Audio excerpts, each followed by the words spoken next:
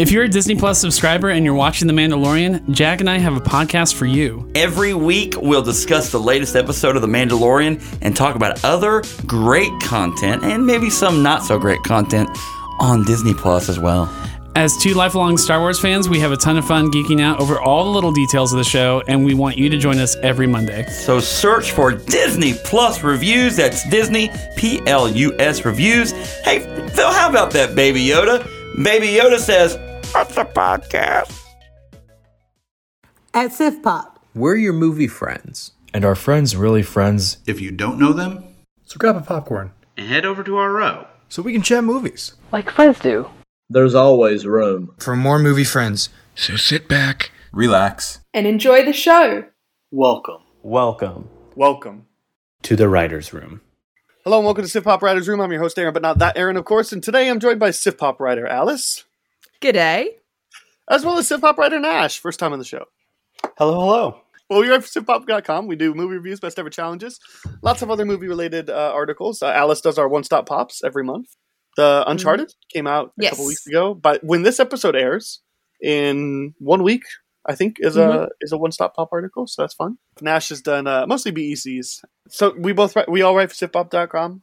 We do all that stuff. But on the show, on the podcast, we're going to do Coming Attraction. We got Morbius coming out this week. We'll give our thoughts on that coming out, and then we'll move on to the Sif topic. We'll talk about the Harry Potter films because Fantastic Beasts: The Secrets of Dumbledore is coming out in, I think, 2 weeks. I don't know, it's 4 weeks now, but when we're recording, but I think it's 2 weeks when this launches. So we got that going on. When we're done with that, we'll do the B plot, which we have to create a Sif sort for the 10 Harry Potter films. Sorry, Wizarding World films, where we'll have to collectively agree on a ranking of this franchise. And we'll wrap up with a spinoff as well. But first, let's get a chance to know our writers this week. Nash, let's start with you. This is your first time on the show. So when did you realize that movies are kind of your thing? Oh, man. I feel like I've kind of always known. They were kind of like my escape when I was a little kid. And then when I went off to college and I was able to watch anything I wanted to watch, it just felt like I just entrenched myself in movies. It just became my thing. So I don't know, 2013, I guess, is when I was like, here I go. We're in it now.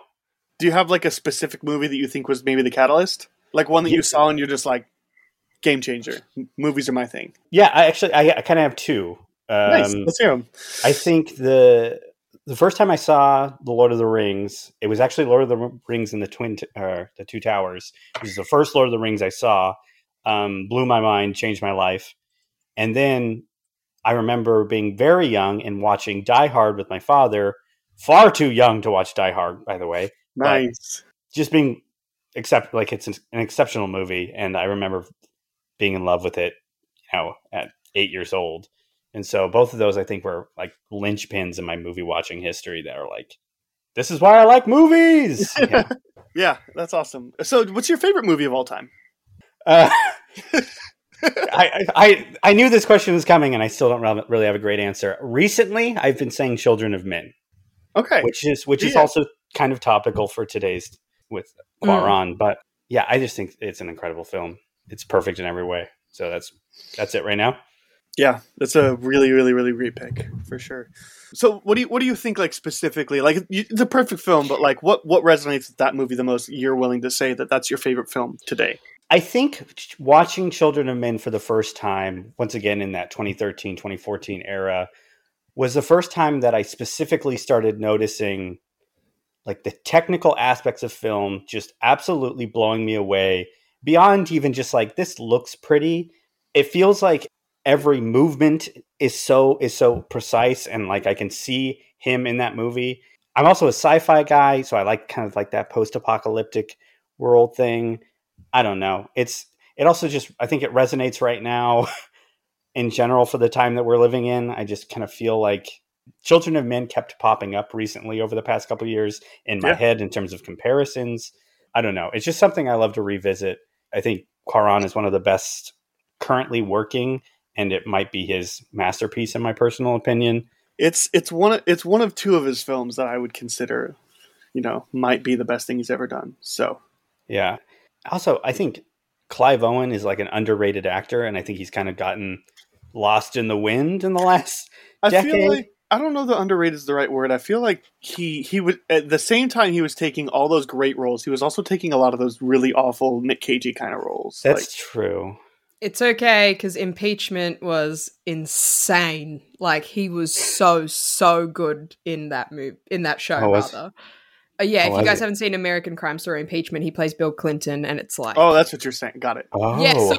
I just realized might need some extra context. I was like, that's on my in the new season of American Crime Story, Impeachment, he plays Bill Clinton. You wouldn't know it unless you knew that he plays Bill Clinton, because the makeup and the way he acts is like...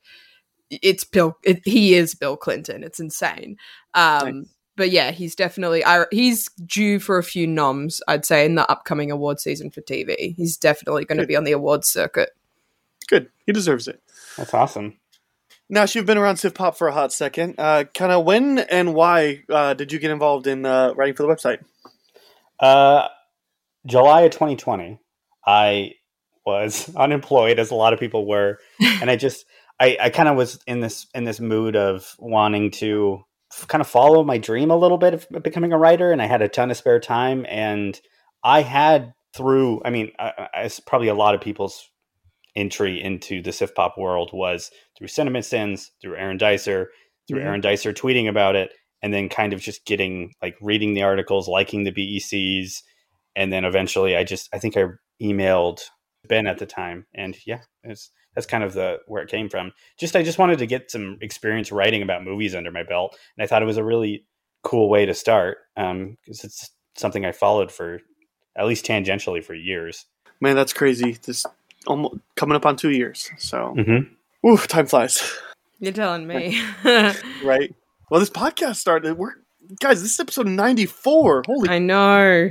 Jeez, all right. Very exciting. Alice, you've been on the show 1 or 2 or a dozen times. So I thought let's play the list of shame game. So Alice has come prepared with 3 films, one of which she has not seen.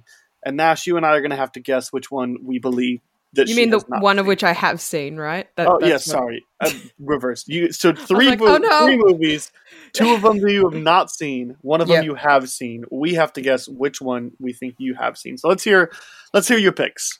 All right. Do you want me to pause after each one or just go through all 3 and then you guys can discuss? You just go through all 3 and we can discuss. Okay. Die Hard, Aliens, There Will Be Blood. Wow. Okay, I just have to... Did you add Die Hard after I said it, or was that just an incredible coincidence? I don't want to say anything. Okay, no, it was a coincidence. I came up with this list before we started the show. Gotcha.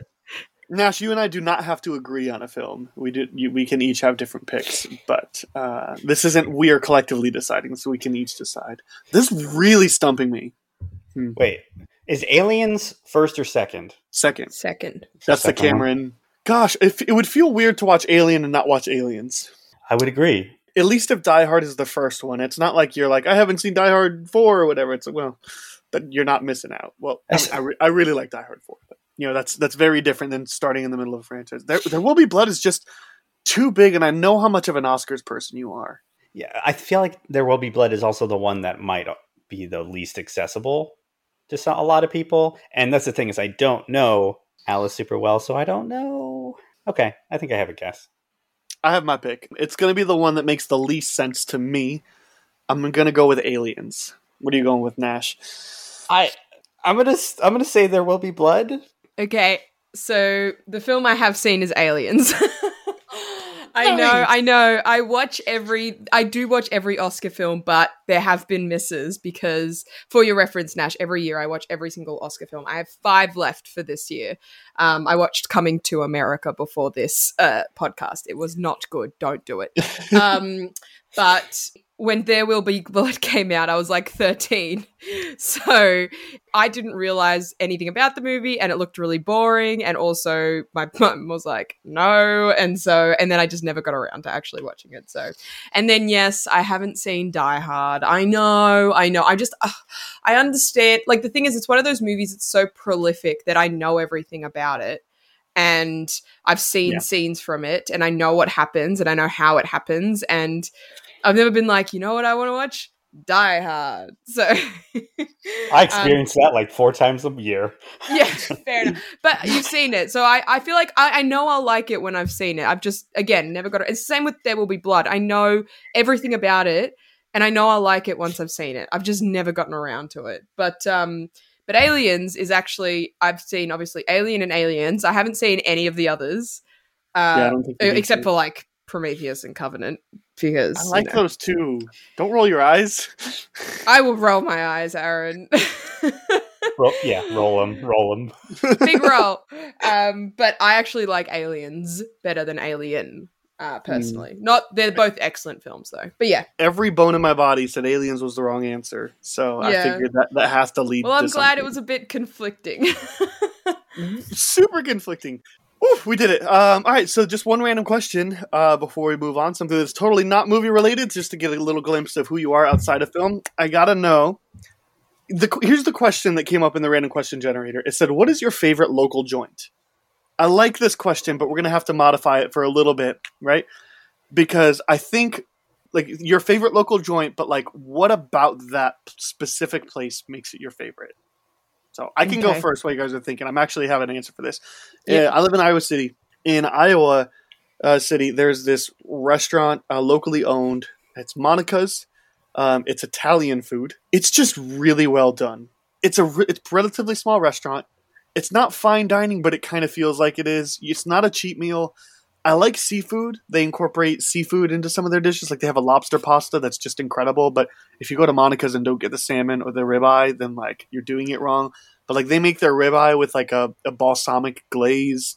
Or you could get it, like, with, like a sweet bourbon glaze. It's just, like, or the salmon. Not only that, but, like, the owner of the restaurant is frequently around it and frequently interacting with guests. And I just love that because they are consistently voted the best place to eat in Iowa City. And here's this guy, he's this lovable old sweet man that just, like, you go to pick up food and he taps you on the shoulder. He says, "Hey, thanks." I love that, you know? So that's my place. And that's why that's my favorite local joint. Wonderful. I guess I'm probably going to lean towards, it's called Fire on the Mountain. And it is, I mean, I'm a big chicken guy. So it's a wings place. Okay. It's my favorite wings place in Portland. There's a couple locations. I feel like I have like a chicken scale, and it's usually at like the 9 or 10, like the best. Like, yeah, I mean, it's just like, you go in there and it's just like a really nice vibe. And Portland is a big like basketball city. And so with the Portland Trailblazers, there's always just a bunch of Portland Trailblazer stuff in there. And I've gone in there and there's actually been Trailblazers there.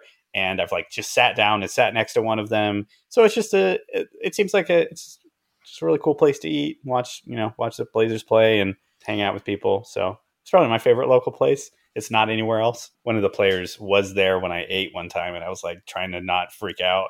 And you could tell everybody was like, "Haha, that's Damian Lillard," haha, and nobody wanted to approach him. So just casual. Look, I forgot Portland had a basketball team, so I'm How not going to. dare you?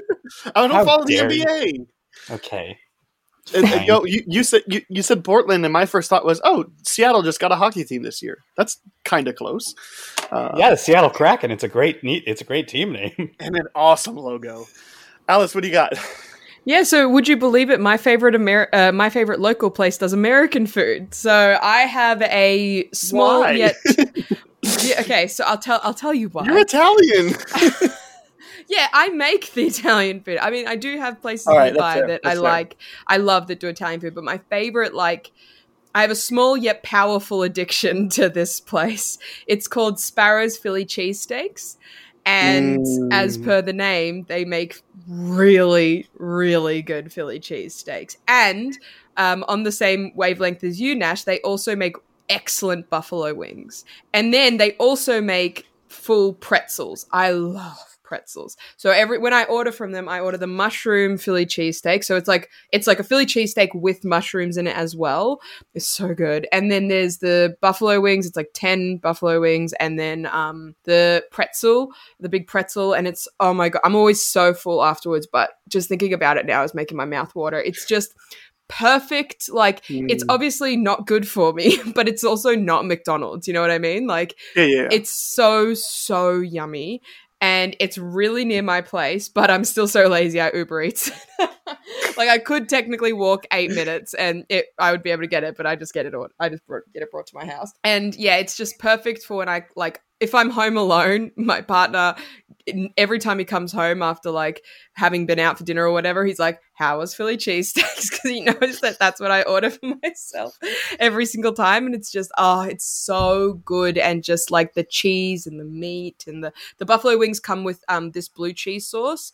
I personally believe that blue cheese sauce is better than ranch.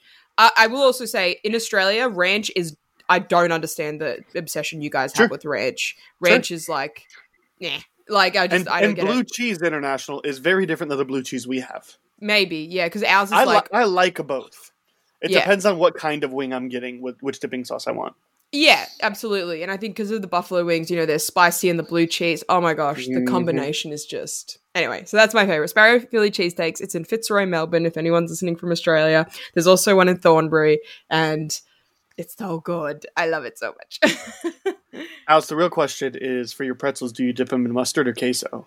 It comes with mustard. So, okay. But I do a double dip between the mustard and the blue cheese sauce, and then... That's what I eat them in. I think mustard is just the best condiment for a pretzel, and like that makes sense. I love queso, but ground mustard is just so stinking. Queso really isn't that like I don't even know any main restaurants or even Mexican restaurants that really serve queso. It's just not a thing here. Would you believe? Alice, the more you talk about Australia, the less I want to come. We have other you don't things. Have ranch, you don't have queso. Like I'm from the Midwest. We have ranch. We have it. You don't have good ranch.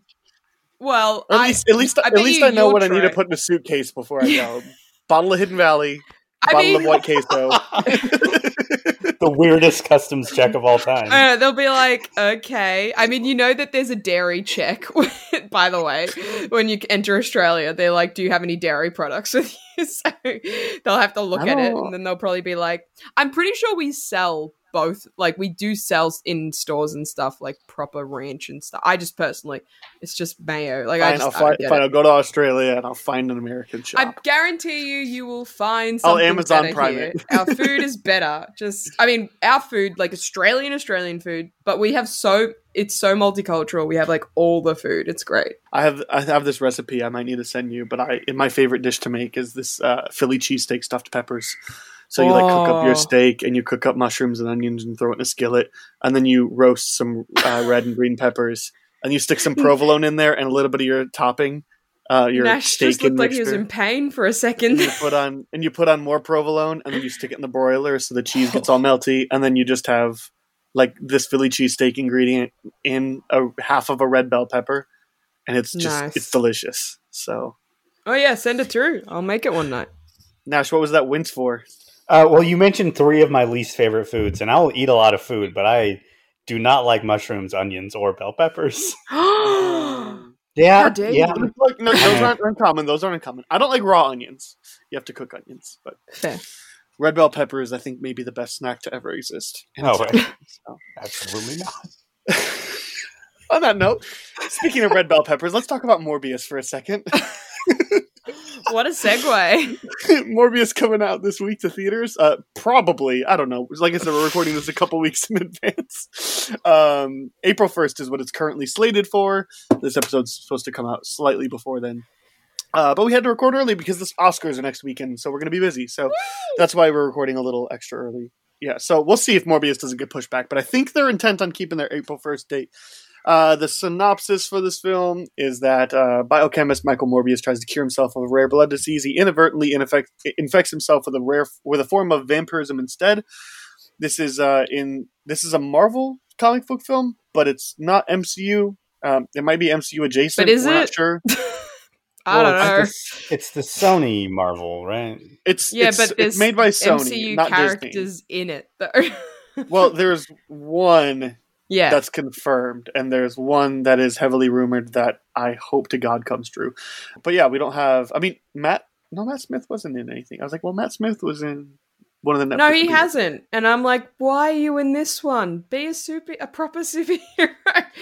So don't be like. It looks like. I mean, all we have so far is that he walks down. He's walking very intently in the scene we've seen him in. So in my head, I'm thinking he's just going to be a bureaucratic asshole. That's just Probably. the way he walks and he looks. That's kind of what I'm assuming. But we shall see. Starring Jared Leto, Michael Keaton is the MCU crossover actor. Jared Harris, Tyrese Gibson, Matt Smith.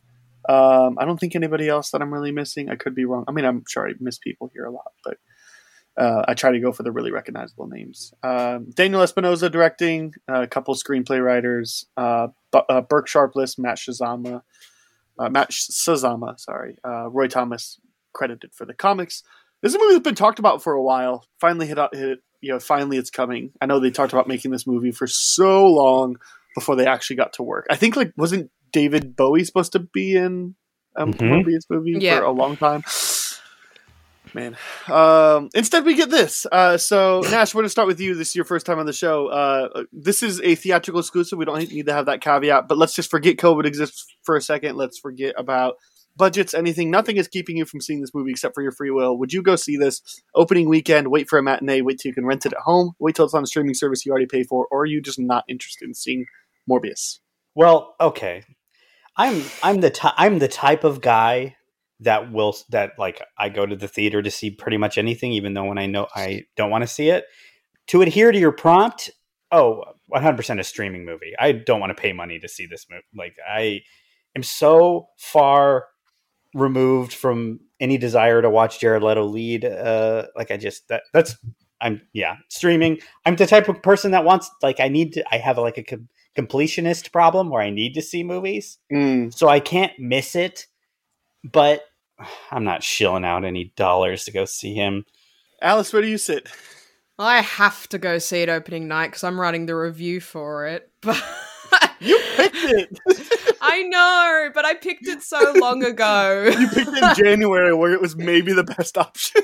It literally, there was no other choice. It wasn't that I was like, ooh, Morbius. I was more like, Morbius. And now it's like, all right, so I will be going to see it opening night or weekend, but my anticipation levels, it's like almost under stream. It is streaming. I will watch it because I'm the same as you, Nash. I'm a completionist.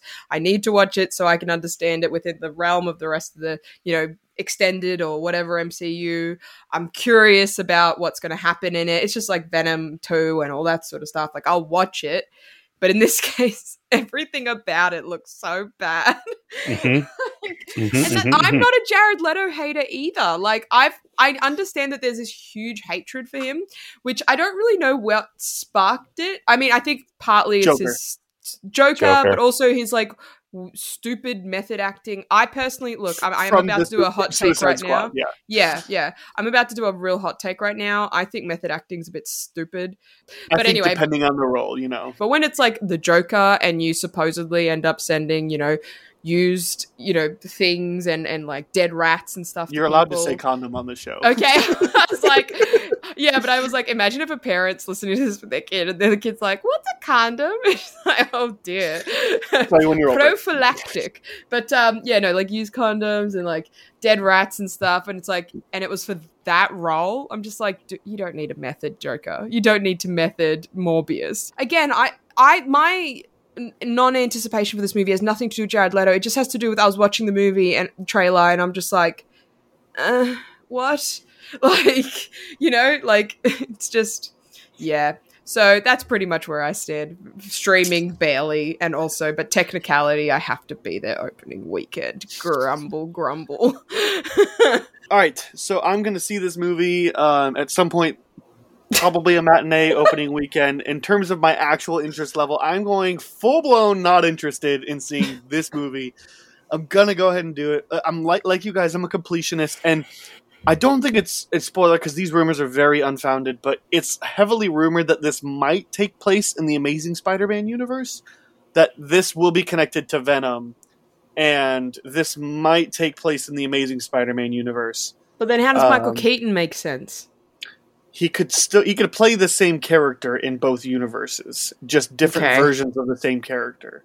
Okay, that's kind of how maybe he fits into this. But there's a shot of a Spider-Man that looks very reminiscent of the Amazing Spider-Man 2 costume on the walls. So I have to see it because if it's true, if this really takes place in the Amazing Spider-Man universe, like that means that the chance of me getting an Andrew Garfield Amazing Spider-Man 3 is great. And like I need to see it for that. But as far as like, if this was going to be, so here's the thing about these standalone or these cinematic universes now. If this was back in the early days of superhero movies where they would just like churn them out and be like, yeah, sure, here's this movie, this one, and it doesn't matter. There's no continuity, whatever. Like, or like this doesn't actually pertain to any other movie. Like this is just kind of its own thing. Like I wouldn't go see this, you know, but I feel like this has to tie in and mean something important to something else. So I just need to see what that is. Yeah. I don't hate the character casting of is Jared actually Leto. Cool. Like Morbius as a character is a cool character. It's like the running joke. It's like, oh, it's Marvel's Batman because he's literally a Batman. But like, they should be saying he's man bad, but you know. Yeah, he's man bat. Yeah, exactly. Like he's got cool Matt elements. Smith is a great to actor. Him. He was Jared maybe the best part Harris. of all time. Jared Harris is excellent. How did he get cut? Like the cast is pretty insane. Also, I will say, all things about Jared Leto aside, he looks insane for 50 years old. Like, right? I hope I look like that at 50. Like, he still has hair, so. I don't have hair at 27, so. But yeah, and but I like, wish I could grow a beard like that. But like, so it's like a cool character and it's a cool concept and everything. I'm just a bit worried it's been done in the most basic way. No, this feels like this would have been like a great superhero movie prior to Iron Man and The Dark Knight, like that before that 2008 year, where we really had no idea what a good superhero movie looks like. I mean, we really thought that X2 was the greatest thing ever, and like it's good, but it's not. Like, so like this feels like right at home in that era. I think I want to double back too. I don't like Jared Leto. What I think I meant by him being in that movie is that I am not convinced that, let's say Morbius is incredible, which, okay, it's not going to be incredible, but let's for the sake of argument, it's amazing. Yeah. And what they're trying to do is, create this like multiverse of movies, or even if it's just within that universe. Yeah. They're trying, I don't see Jared Leto being committed enough to like want to do more movies. Like, he doesn't seem like that type of guy. I disagree. The Joker, like he was so desperate to continue that character, but the DCU is such a freaking mess that he's kind of shoved into Snyderverse and like. But he totally wanted to be the Joker across multiple movies and solo movies and everything. But he never. True. I feel like he's got that like itch that he wants to scratch, and so he's like, "Aha! All right, DCU didn't work." MCU. Well, he's also in he's in Tron 3. Is rumored to be in there. There is apparently an announced Jared Leto Joker project. Like this isn't his first time trying to get into a frame. I mean, Blade Runner 2049 I think was always intended to be a one-off, but like I don't know that this is his first time. I guess I just have a really skewed opinion of him of like somebody who is trying to chase an Oscar and like thinks higher of himself than being in a. But you're totally right. I didn't even think about that. He was like desperate about the Joker movie. So okay, I stand corrected. He's already won his Oscar for Dallas Buyers Club.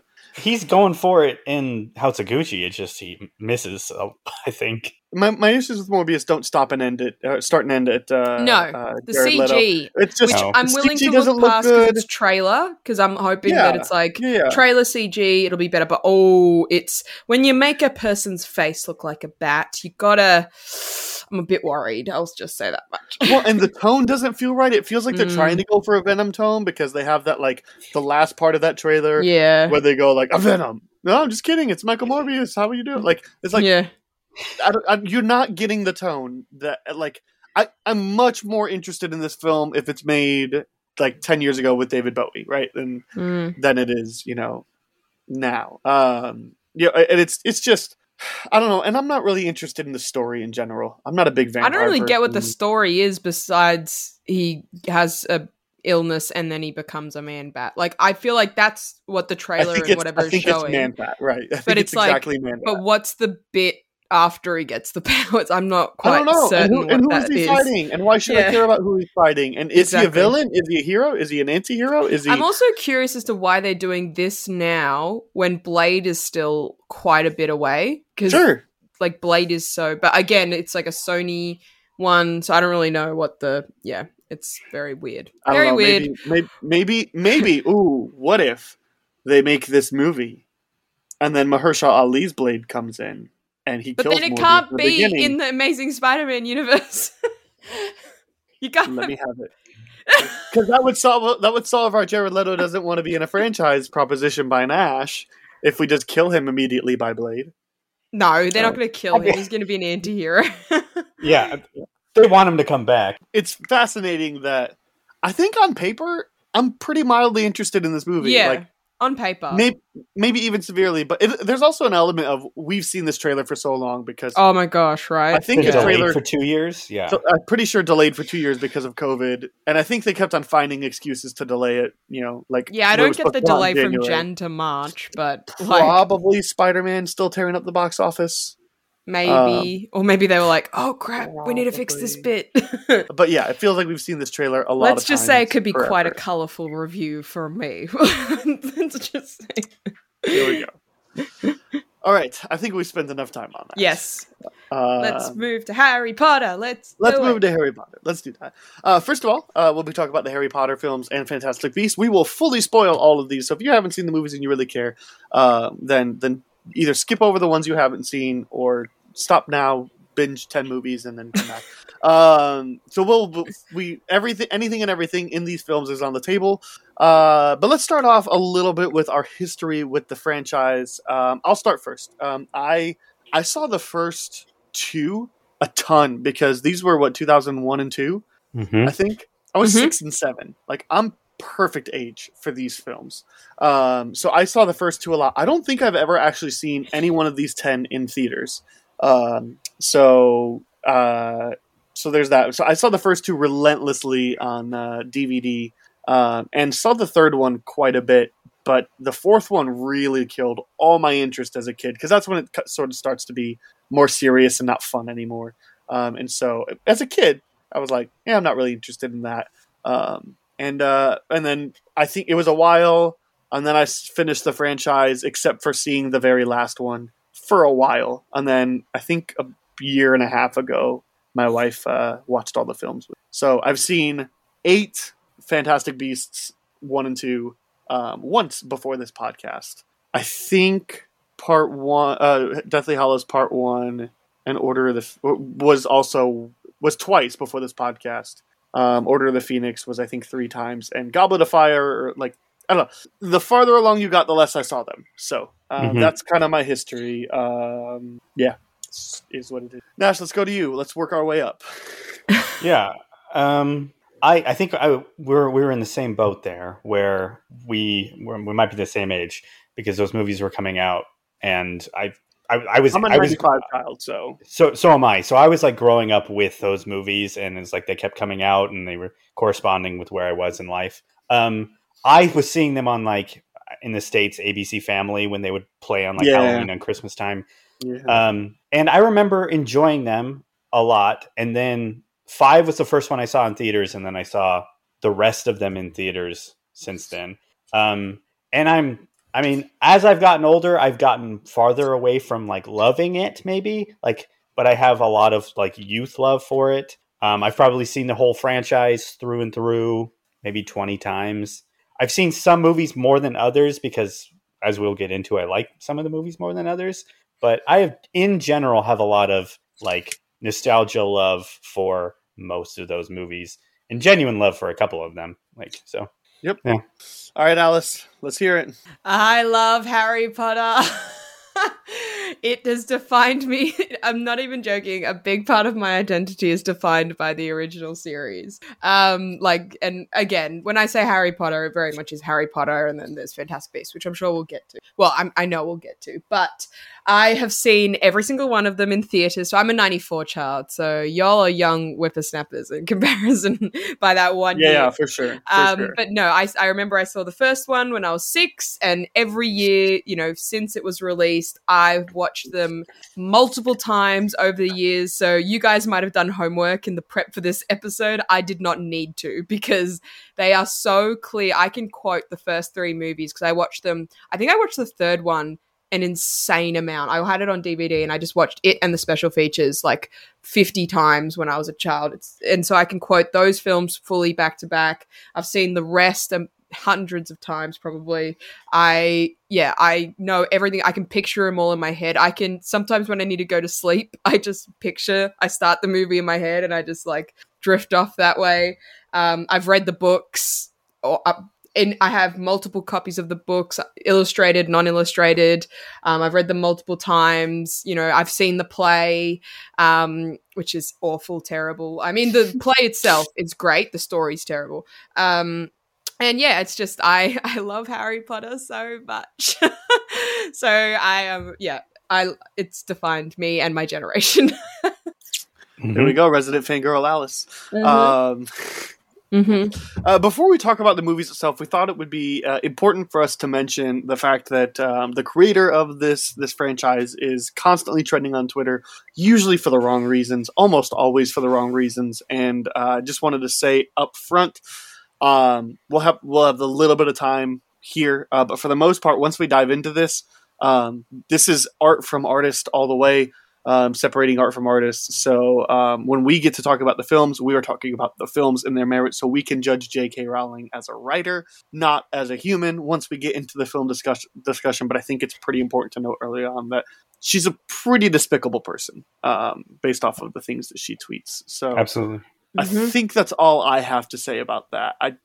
But that's I don't know what more to say, and I don't want to say too much, and I don't want to not from the enough. point of view as someone who's been a fan literally since I was 5 years old when I first listened to Stephen Fry's audiobook recording.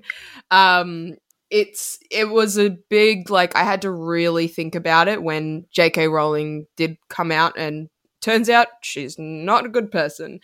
She's become senile and fully given into it. That's my theory. And somebody needs to just take away her Twitter and just you have money now. She's go suspended away right now.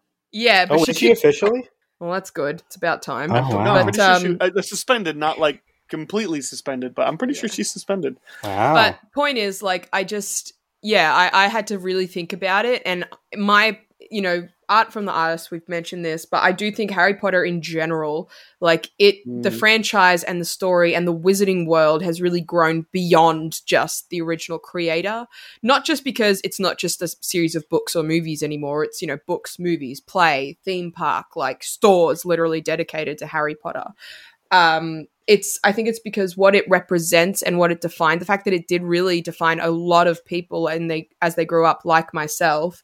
And I just think that her serious fall from grace is not representative of the series and what it represents and what it means to people. And so definitely I just had to, I still love Harry Potter. I love, everything about it.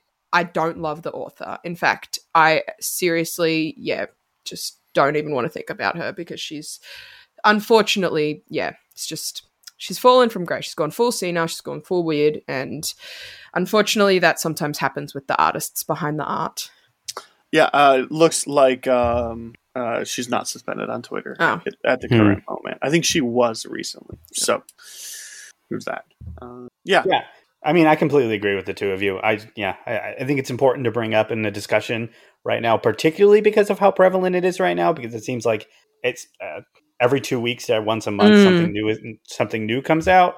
And also, I think particularly because it's Women's History Month, I think it's important. But you guys covered it, and I totally agree with both of you. Yeah, probably all we need to say. Sure. So from now on, we have already said how we judge J.K. Rowling the person. Now we get to judge her art, not the artist, but her art. So we can move on and talk about Harry Potter and the Sorcerer's Stone, or Harry Potter and the Philosopher's Stone, whichever region you're in.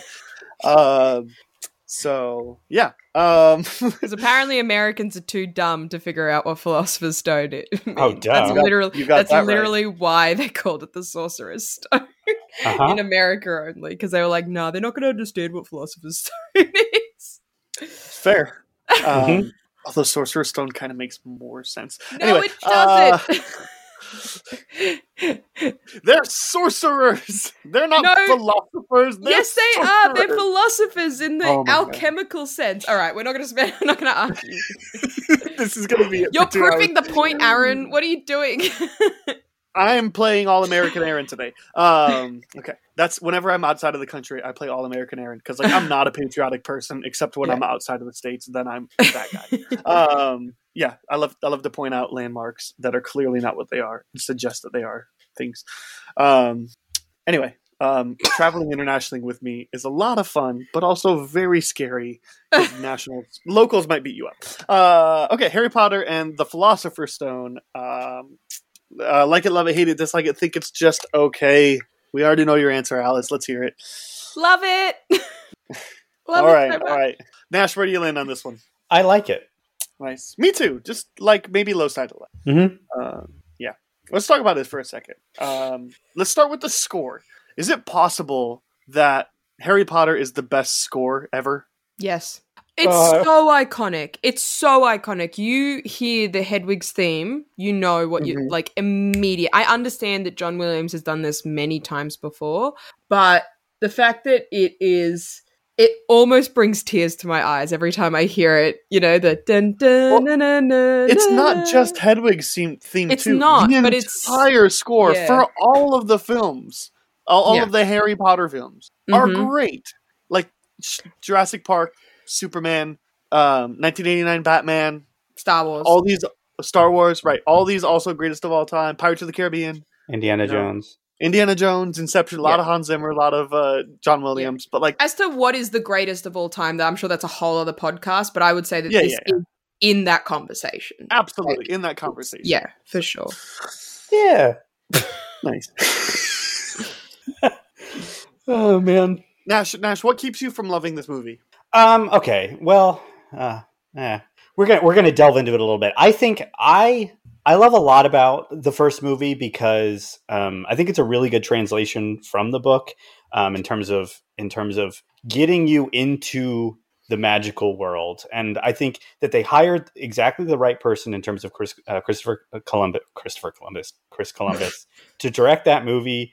I think they lucked out too with getting a cast that everybody are good to serviceable child actors, and the adults are all incredible. Like I just and those child actors grew to be good adult actors as well. Yes, precisely.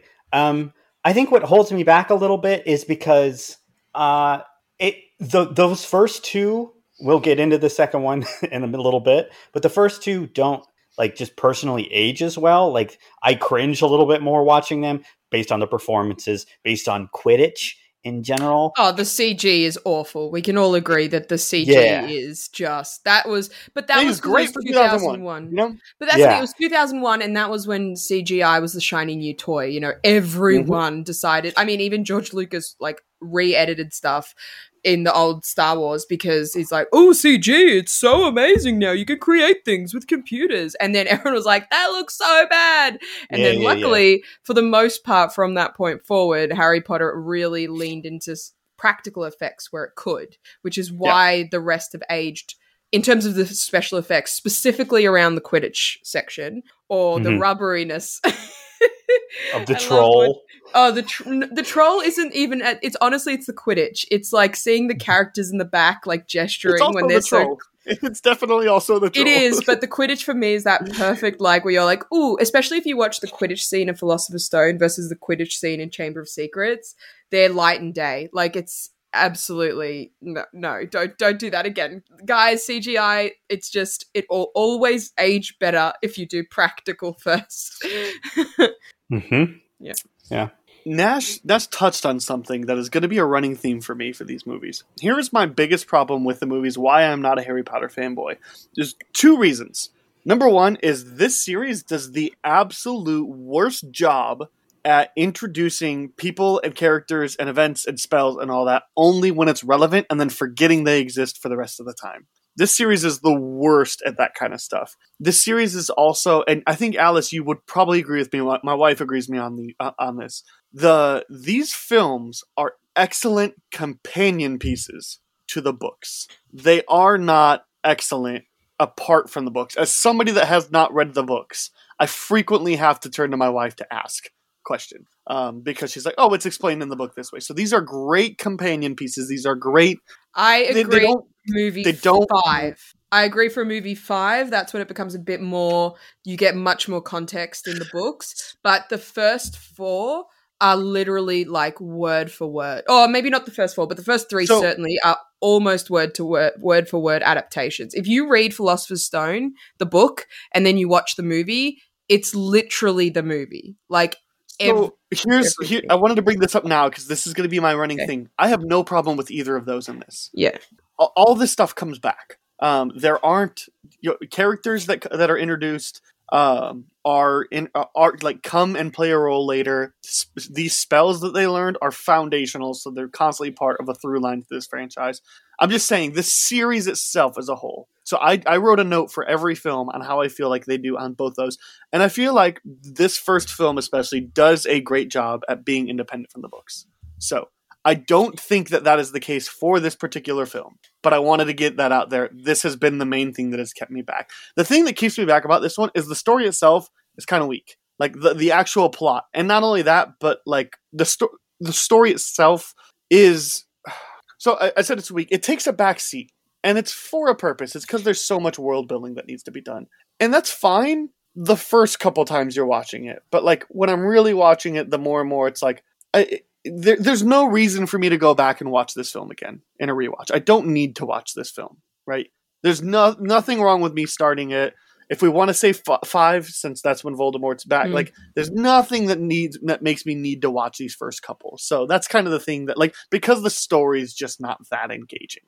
I will actually. I'm gonna like play my role of like the person running along the top of the fence here because I kind of agree with you. There have been times when I do rewatches where I will skip the first 2. But I think I lean more towards what Alice is probably thinking in terms of... Just assume it's whatever the opposite of I'm thinking. Yeah. I think that they do hold up a lot more as just a series than companion pieces, particularly... I think particularly moving forward, I think they separate themselves a lot starting in book 4. And, I disagree in that sense. No, I agree with you, Nash. I think, Aaron, you're entitled to your opinion. I think I was trying to give you like, look, I understand that they have to cut out a lot more from the books as you get into book 4 onwards, just because a book that's like 200 and something pages ended up being a 2.5-hour movie. So imagine if they'd done all of Goblet of Fire. But the series, okay, I'll give you some actually interesting info, tidbit about me. I didn't actually start reading the books until the 5th movie was about to come out. So I'd watched 1 to 4 bookless. I'd listened to the audiobook, I think, of number 2. That was my first entry, ironically enough, because my mum was like, you should get more into books. And then I haven't looked back since. But I watched number 1 and I became obsessed. I mean, obsessed with this series. Watching number 1 to 4, telling everyone I'd read the books, but I actually didn't until year 5. Yeah, I know. But now I have, obviously. And I was, all your elementary school friends listening to this are going to be so mad at you. I know. But at no point did I feel lost. And I thought they were fully realized stories. And I still think, obviously, yes, now I have read the books in full. I have the context, especially as the last one came out. I was right there with everyone else lining up for the Deathly Hallows book release. And then I sat down in my house with my mum and read the entire book back to, like, we just literally, I remember we went to the morning release, got the book, and we both sat in our reading chairs, and that was the day until we finished it. Maybe let me clarify my stance then. I think for the most part they do an okay job, but it's hard for me to say that this film franchise is one of the greatest of all times because there are definitely moments where it feels like you need the book to fill in some of the gaps. So I disagree so hard. Okay, that's fine. That's fine. I disagree so hard. But that's just because I'm going to say some other things that are going to infuriate you later, so that's okay. But I just specifically on these notes. Yeah, well, I think bringing it back to this film as well, you mentioned that you thought the story was weak. I think it's an important story for what ends up being a 7-part epic, essentially.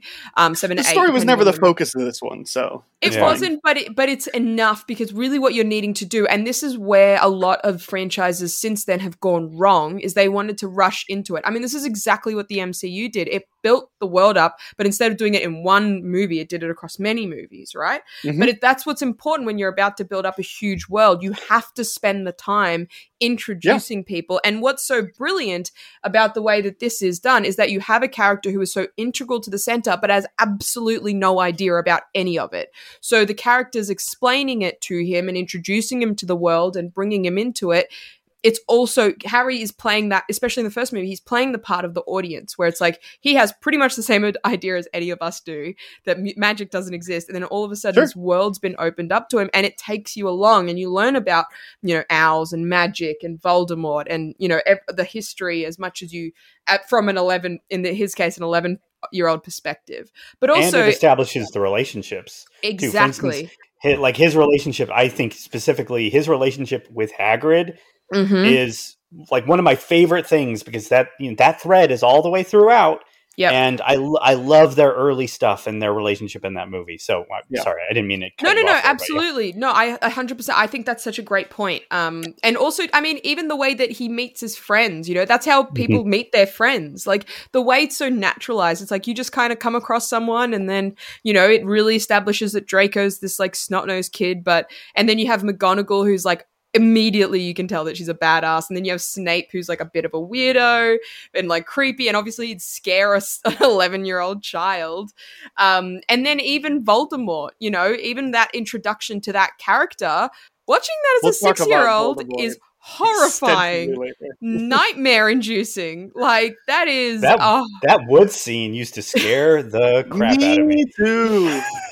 Oh, yes, the wood scene. I used to not be able to watch. Like, I literally used to watch it through my hands. That scene used to scare me so much. But I also... That's nightmare fuel. Part of the reason I also love this series is because it doesn't talk down to its audience, right? It shows scary things to kids. But I always thought... It's important to kind of traumatize yourself a little bit as a kid, because it's character building, right? So it's like... all the old fantasy films or old Disney films, there's always these elements where you're like, oh, that's intense to watch as a 5-year-old.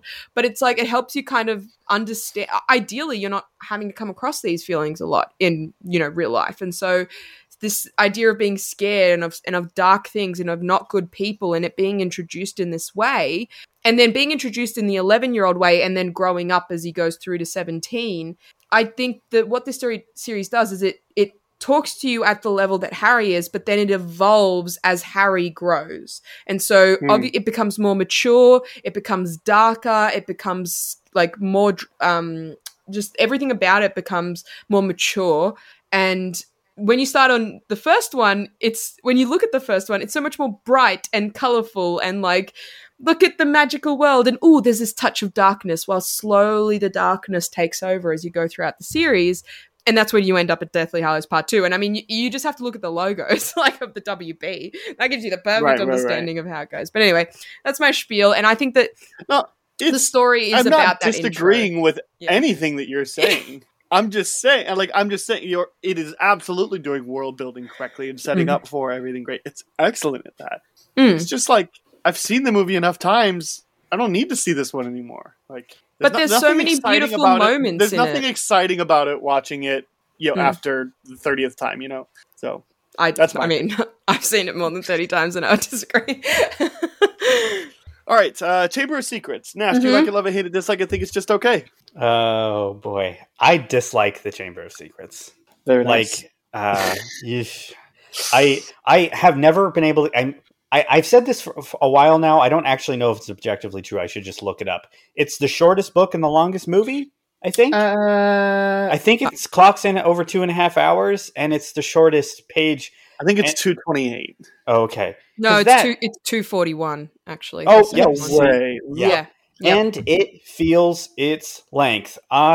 This is where all the things that Chris Columbus did great in that first one in terms of that bright energy bringing you in. It loses me in Chamber of Secrets. It feels like it's silly. There's moments there that I really like. I love Dobby. Dobby's great. I love that the introduction of Dobby. Cool. I say that I will skip the first two. Usually I won't skip that first one. It's like maybe sit like 25% of the time. 90% of the time I'm skipping Chamber of Secrets. I don't need to watch it. It bogs down. Also, it has an extended spider sequence that can go away. that is expanded upon from the books. They made it way longer from the books. There's not a whole freaking chase out of the little hollow thing that they're in. And I was like, you didn't need to do this. You didn't need to do it. I have a pet peeve about Chamber of Secrets. Okay. All right. I'm going to go on the low side of it's just okay. Close to didn't like it. But I think there's enough here that I kind of like it. Alice? Loved it. Anyway, moving on. Okay, so I will say it's a 2 hour and 41 minute movie. It does not feel like a 2 hour and 41 minute movie unless I put it on at 11 p.m. at night. I will also say you're incorrect, Nash. The shortest book is Philosopher's Stone. Is it? Okay. Yes. However, it is very interesting that the first two books are the shortest of the series and they're the longest movies. Unless you count Deathly Hallows because it's part 1 and part 2 and technically that's a 4 hour movie. Like you could technically, but on a technicality, like it is they are the shortest books and I'll take that technicality. Movies. And that's because Christopher Columbus really did try. He literally it's like they took the script and then they're like, all right, what happens in this page of the book? All right, that scene's done. Next page. All right. And they literally just adapted it directly. And then they started being a little bit more creative with it from book 3 onwards, which ended up serving. But I think especially, 2002, I was 7 turning 8. And this is really, it starts to really introduce that darker element. Like this there's so many, you want to talk about nightmares. The spiders weren't even what caused nightmares for me. It was the snake voices. Like it, they're like, I want to rip you blood. I smell blood. Yeah, I was like, like when he's walking down the hallway, I remember watching that as a kid being like, I will have nightmares for weeks. But I'm on the side with Nash. It's the spiders. The spiders do it for me. Well, that was my mum too. There you go, 2-1. But obviously Dobby, and speaking of CG, Dobby holds up. Like he really holds up. It's insane that this 20-year-old movie, the CG holds up so well. But also I really, really love so it takes the world building from book 1 and then really delves into like, okay, now you know the wizarding world. Now let's learn about the darker parts of it. So you also learn about Lucius Malfoy. And what I really love is that it starts to introduce the idea that not everyone is fully good or fully bad, unless you're Voldemort, in which case you're a lost cause. But that's because this is something you wouldn't know if you haven't read the books, but it's because he was conceived under a love potion. And if you're a baby conceived under a love potion, you don't have the ability to feel love. But that doesn't matter. But like, it kind of matters.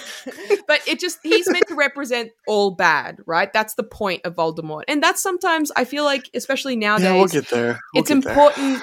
I just think, especially nowadays, there's so many villains now that are like, oh, but they have a reason for being evil. And sometimes it's just nice when your bad guy is just a bad guy, But I also like that. But what I like is that this movie peppers in, like, for example, Draco. This kid's an asshole, but like, look at his dad. Like, are you surprised? Look at how he treats Dobby. Look at how he treats Draco. It's like, of course he's going to end up like this. And that's a thread that gets explored throughout the rest of the movies. But then you also learn just about like Harry, Hermione, and Ron. They're not, they're our heroes, but they certainly aren't perfect. And you kind of get to explore that a little bit more. I'll let you guys talk a little bit because otherwise I could just keep going. No, I think there's a lot in this movie that could easily be cut. I'll even go as far as to say I don't think the whole Hagrid Aragorn things really need to be in the movie at all. Aragog? You mean Aragog? Sorry. No, not Aragorn? That part where Viggo Mortensen comes in and Hagrid says, "You bow to no one," or no, he says that to Hagrid. That part. No, the whole Hagrid Aragog stuff. I think I understand how it kind of makes the story totally complete. But like, you really don't even need that whole thing. We don't need the whole Harry trying to figure out like why Hagrid's expelled. Like, it's just not that important. The thing that really stuck out to me this time watching it, though, like as a kid, I preferred this one over Sorcerer's Stone. I would rather watch this one because I like darker subject matter. But there's two things that really stick out to me. Like, I love Kenneth Branagh. Yes. But his role just does not fit in this movie at all. No! He is... Oh, you're wrong. I love what he's doing, but it's just it's a little bit too. I get we're talking about a magical thing. It's a little bit too silly for such a serious subject matter, and the movie itself wants to take itself a little bit more seriously than it actually does. And then it throws in Gilderoy Lockhart, who is just like essentially coming straight out of a Tom and Jerry comic. But these people exist. These people that literally like, you know, he wouldn't get a job at freaking Hogwarts. Yes, he would. But I mean, yes, no, he would. Come on.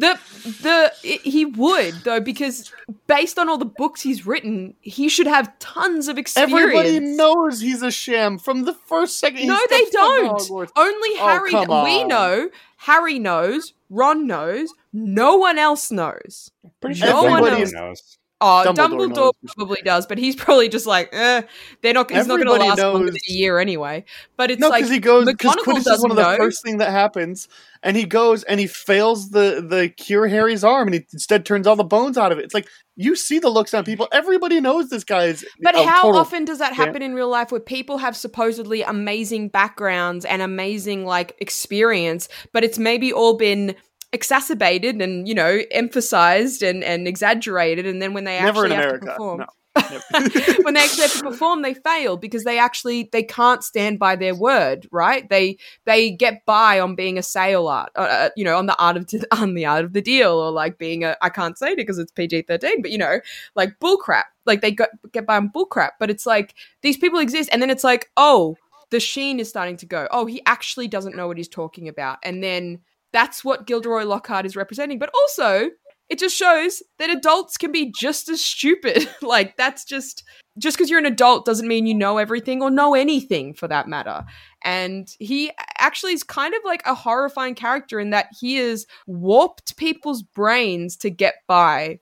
And he ends up having that done to himself. So it's a really nice, like, haha moment, you know, when he obliviates himself. As a kid, I would agree with you. As an adult, I disagree with you.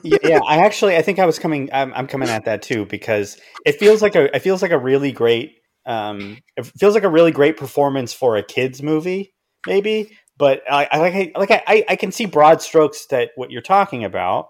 But I don't think that, like, if you were an adult viewer watching that, it does, I feel like, come across as like he's like foppish and like just overly silly in a movie that like has some silly elements, but it feels more childlike than weirdly like the rest of it, like, you know. So yeah, I don't know. Okay. The other thing that I noticed on this watch through that really bugged me is just the freaking convenience of the students not actually seeing the basilisk. Like, I'm sure that's all part of the book, but it's like for a story that wants to be super dark, it doesn't take any risks. Like, oh yeah, like Hermione sees the basilisk via a mirror, which sure she figured it out before that, so she knew to look. A student sees it through Nearly Headless Nick's ghost. The cat. Why can't you kill the cat? Why did the cat have to see a snake via a reflection? Like, you know. I would 100% say that this is something that is a product of this works in a book, and it doesn't work as well in film, I think. It works for a kid's movie, and that's ultimately what this is. But that doesn't mean it translates well to me as a 27-year-old. Yeah. I think, I feel like I'm going to be defending so much. You won't moving forward. You won't moving forward. We're almost out of that. But it's like, I think it's intelligent in that it's like, oh, it's so easy to just kill someone off. But I think that again, considering where this book lands in the progression of the other stories, you know, this is really about beginning to give a sense of danger without fully allowing for it. Because, you know, give it a couple of books and all of that safety is not going to be present anymore. We'll get there. Yeah, give it a couple of movies. And then that's when you really... Or even, honestly, even the next one has some really dark stuff that gets explored. But this one's more like almost done. And also, it's horrifying enough that it's like they get petrified. And yeah, Hermione, she'll figure it out because it's Hermione. Of course, she's going to figure it out. Honestly, the books and the series would not be this long if she was the chosen one. Let's just all agree. She's definitely the smartest. But then I think the point is that it's like, I find it really interesting that between this one and this book and movie and the next movie, Harry has an adventure with one of his counterparts while the other one is not able to be part of it. So the third one, it's Harry and Hermione for kind of that climax. And for this one, it's Harry and Ron. And so it's important in terms of the building them up in their relationship, learning how they each kind of work. But then ultimately also Harry has to like have his solo moment at the end, just like how he always does. Sure. In both. But then this one really is about that forming a relationship with Ron, and you get to learn more about him and then also how they work together. Ron Weasley, the most useless character ever. Yeah. Oh my gosh. No. How dare you? Like he's the not most lovable useless character ever, but hey, not when he's playing chess, like in the last one. I'm just also, saying. You have no idea how much I like. As a kid, I was like, I'm like Ron. But also, so it's actually really interesting to me, this makeup, and going back to the casting, like it is insane the casting they were able to do for this series. Like that is, they need to give an Oscar to the casting director. It's like Marvel. They need to give an Oscar to whoever cast this. The fact that I think they only recast like one major role in the and that's because he died. Aside from him, but I mean like one of Draco's minions who it's a major. Oh, they didn't recast him. They didn't recast him. He just wasn't present for the last film. Yeah. Well, no, but I thought like they just stopped using Goyle and started using Blaze. Yeah, that's not a recast. That's a Goyle's not there. Oh, sorry, not Goyle. Crabbe's not there anymore because the real actor is in jail for drugs.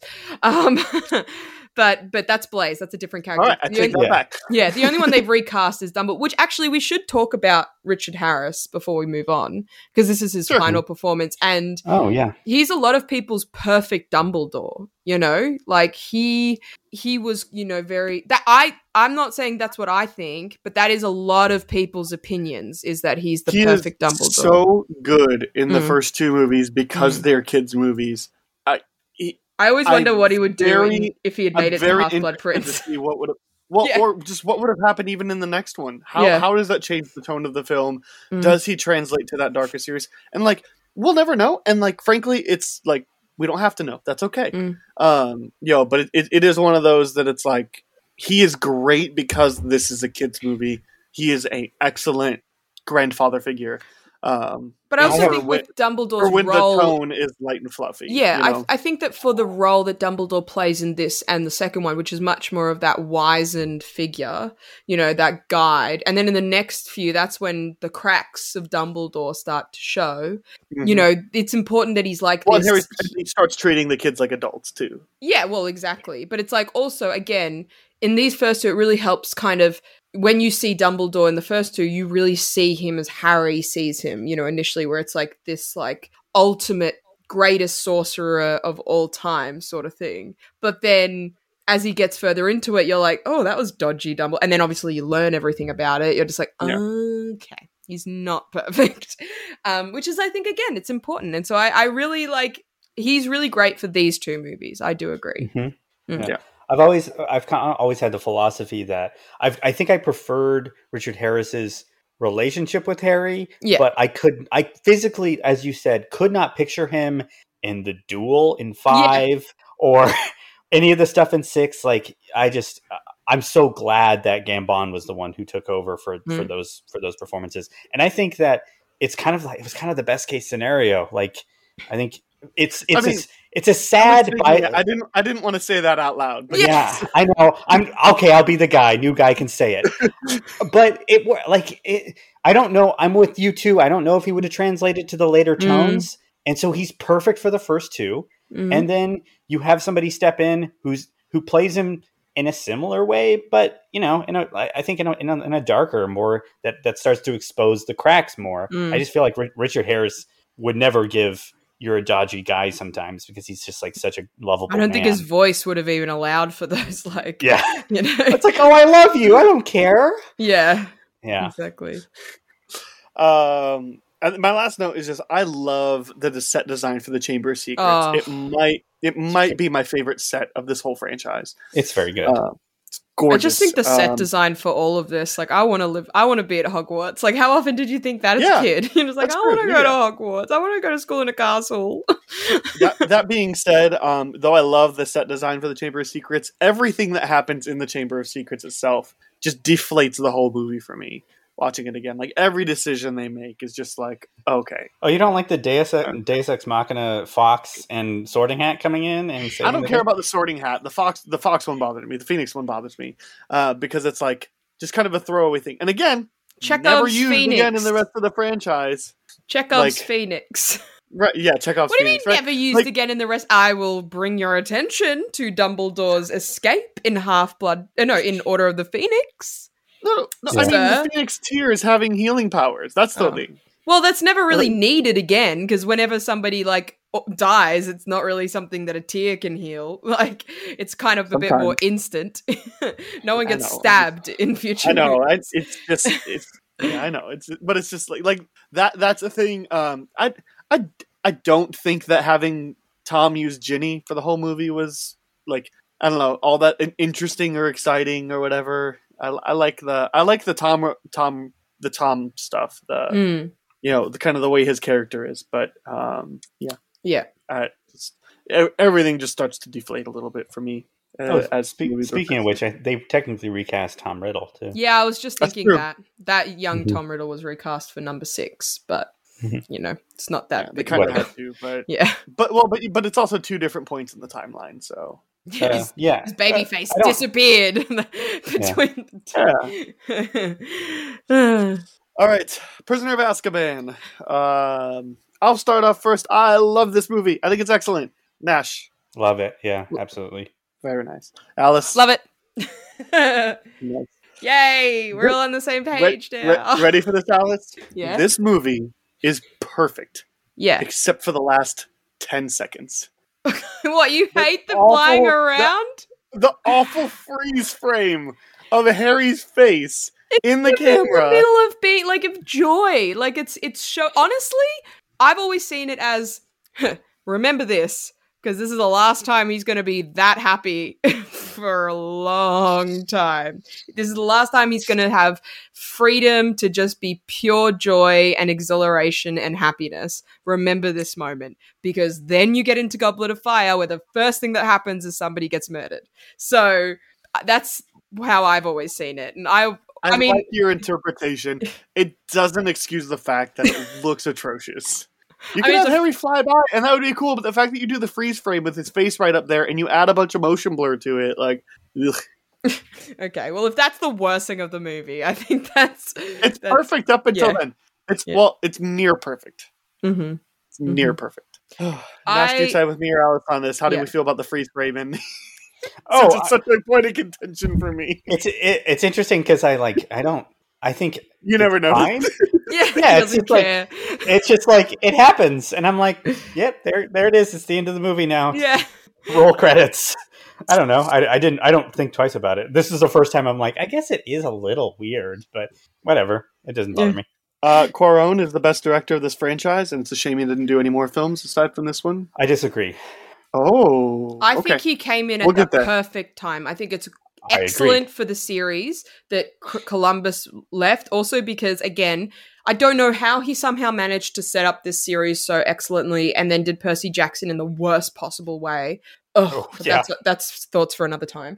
But then I think it's perfect because what it does, it starts to do, it's like, all right, we know Hogwarts now. We know the characters. We know the settings. Now we need to get to know these characters as, not just students and like, character. We need to start evolving them. And you can tell because they finally get to dress, in normal clothes, and they finally get to actually just act and be and make mistakes and have a much more emotion and like complex emotion. Like that whole part where, Harry is like crying on the rock and Hermione, you know, that scene is like, he betrayed him. He was their friend. It's like that heartbreak. The whole twist around Sirius Black, the twist upon the twist upon the twist is just the way it's done and the way it's framed. Like I love this movie, and it often switches between my favorite of the entire franchise, as I'm sure we'll talk about later, because everything that happens in it and the way it's done. And again, this is really when they started to diverge a bit from just adapting every single thing that was on the page of the book to kind of just allowing these other moments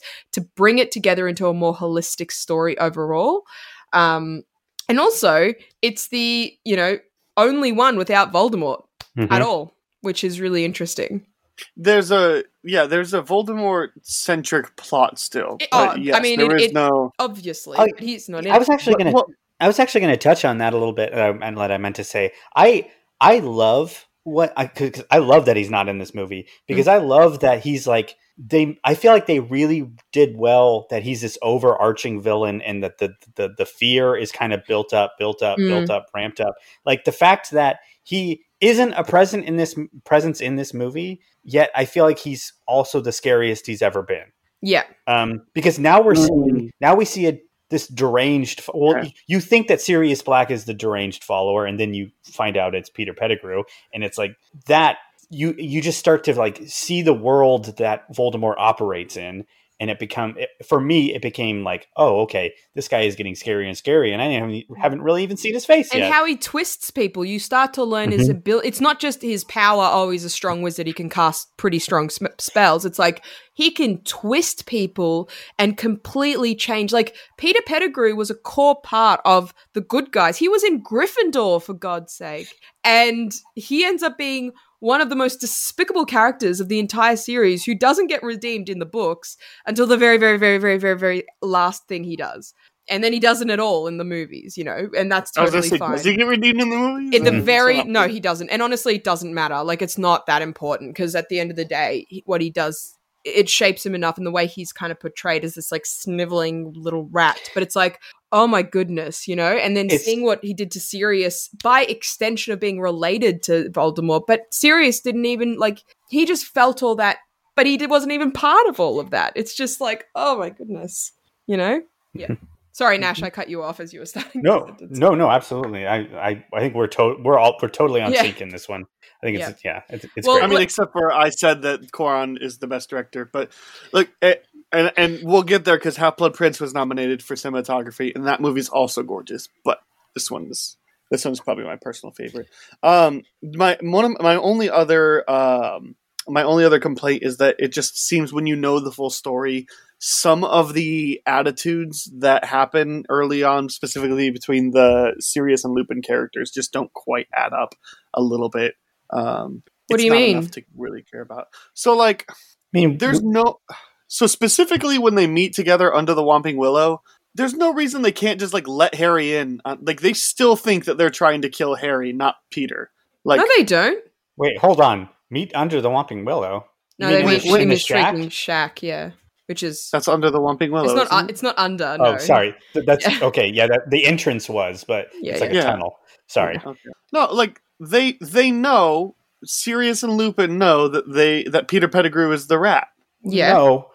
Well, yes, they know that, but Lupin does believe that Sirius is bad and that Peter Pettigrew died, until he realizes that when Harry has the map and he's like, I saw Peter Pettigrew, and he was like, that's not possible. Yeah. Like, he has believed that whole time that never lies. Yeah. He has believed that whole time that Sirius was the guy who betrayed. Yeah. So that's the reason why it's a confrontation at first. And then then he realized I was under the assumption, because Lupin says he believed differently until he saw the map. Until Harry saw the map. Until Harry saw Peter Pettigrew, and then he told Lupin.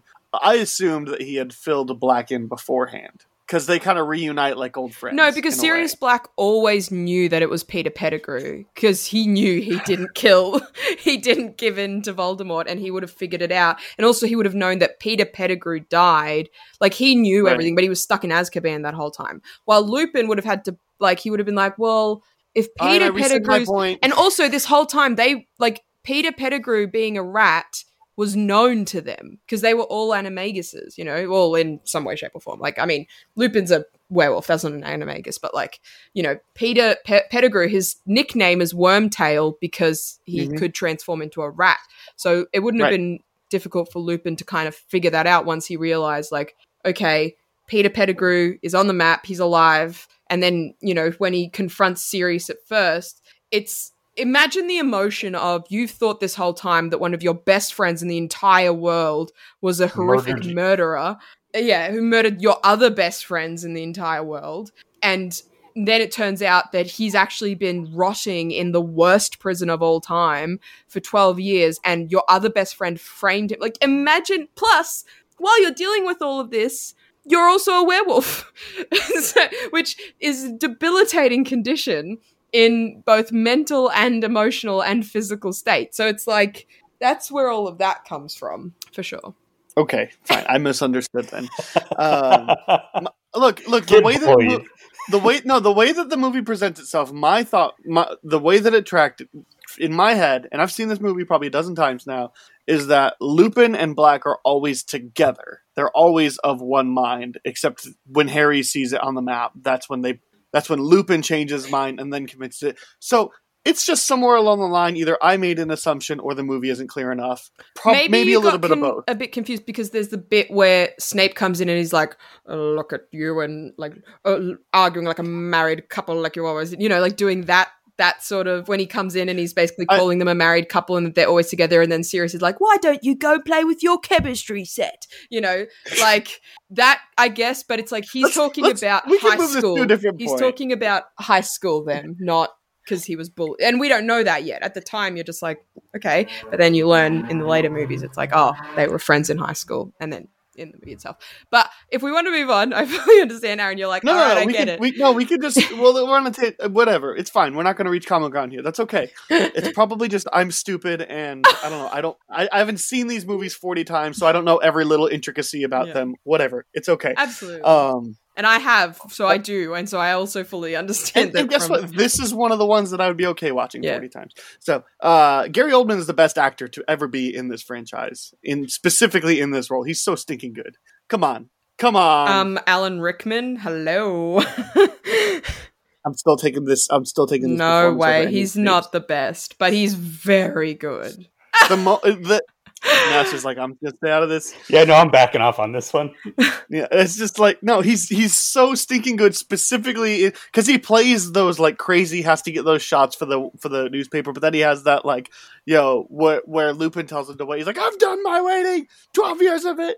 Like, he's so stinking good. Oh, you're not getting arguments from me. He is fantastic in this film. Like Gary Oldman as Sirius Black. Like Alan Rickman is a close second, right? But if Gary Oldman would have had as much screen time as Snape does. Oh, I mean, yeah, if you want to look at like this film, like this specific film, then I would say probably he's the best actor within this specific I'm saying film. This is the best actor, but this is the best performance for a movie in all of the movies. If you have to say Snape in Half-Blood Prince, like that's it. Like you can't say Snape in all 8 movies, whatever. Mm-hmm. That's what I'm saying. Yeah, that's right. I'd have to think about it more. I will further my point in Order of the Phoenix. Okay. But then the Dementors, though, can we talk about those? Because again, you want to talk about nightmare fuel as a child, like that is horrific. The idea of them, the way they're presented, again, practical effects, like that hand, it's just it is. The special effects in this movie are excellent, from the night bus to the Dementors to Aunt Marge floating away, and then even the werewolf, like that werewolf transformation I've never seen a werewolf transformation and thought that looks so painful, especially the bit where it focuses on his feet as they become my Achilles heel feels it every single time. And it's not as bad as the spiders in Chamber of Secrets, but yeah. What were you going to say something, Nash, about the... Oh, I was just going to say, and to add to your point, you were listing everything, and Buckbeak also looks incredible. Like a totally fabricated, like, weird-looking creature looks... I want to pet it and ride it. I want to ride it so bad, yeah. excellent use of time travel and sticking to its laws in the film. Yeah, and they did it first. They did it before Hans Zimmer, where they had a ticking clock the whole time during the time travel moments, and you didn't notice unless you go back and watch it over and over, and you're like, what is that? They did it before Dunkirk. Okay, then. I'll take your word for it. I didn't know that. But like we put it on the best ever time travel movies we did recently, very high up, and rightfully so. If it was in terms of just rules for time travel, it may be like second overall, like in terms of time travel making sense and sticking to its own rules, because it's really hard to beat 12 Monkeys. But excellent. But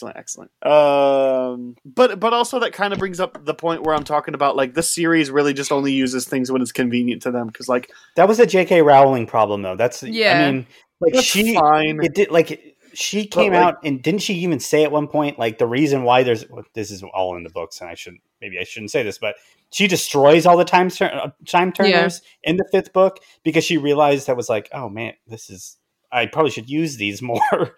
I shouldn't have introduced them. So I think there's a couple instances, and I was thinking of another one earlier that I forgot right now, but that's like the biggest version of Felix Felicis. Guess what? She used them anyway, and if you want to do that, how about a small scene or smaller line at the end of the 3rd movie that said, the stakes were too high, we can't have time turners anymore. Bye.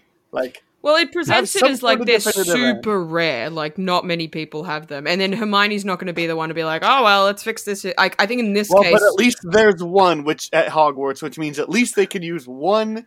I don't know, let's say next year when a student dies and a Dark Lord is risen from the grave, But then there's also the trouble of, like, you can't see yourself. So it's like, how's Harry meant to be like, don't do that? Because you get driven insane if you see yourself in the Dumbledore, past.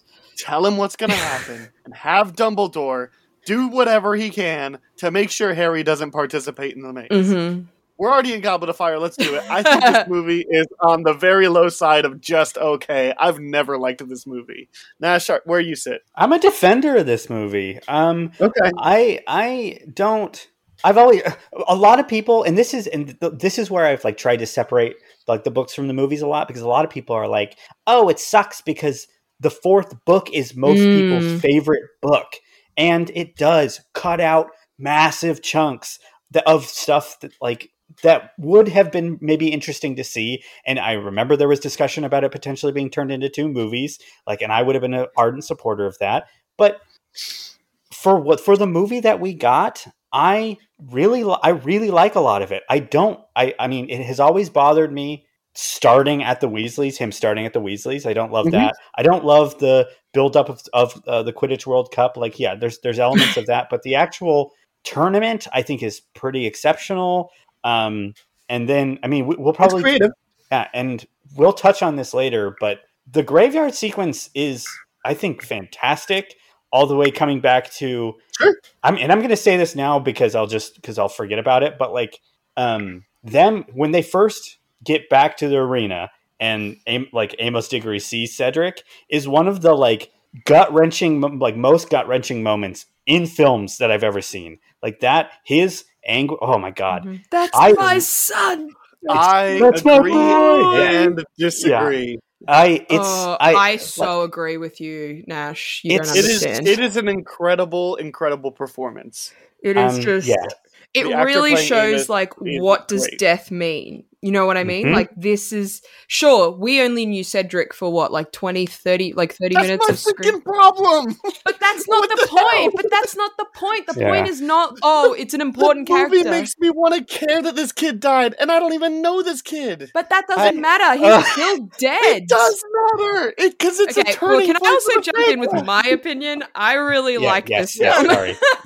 Before we get into it, I really like this film. And I actually, fun fact, for the longest time, this was my least favorite. But as I've aged, it's actually seriously risen the ranks, in my opinion. Yeah. This is a film that I think, as a kid, I didn't quite understand the brilliant elements as much as I do now. And I grew with this. As I grew up, it became so much. So I really, really like this film. And I think that graveyard scene and Cedric die, that to me is, I mean, it's even the movie, the way he dies, it's literally kill the spare. He was the spare, right? But then he comes back and you see Amos Diggory just being like, that's my boy. And then you have Harry be like just pure trauma. Pure, like I've Daniel Radcliffe. Kill the spaz. Huh? I've always heard kill the spaz. Oh. I've never heard kill the spare. No, Oh my it's God.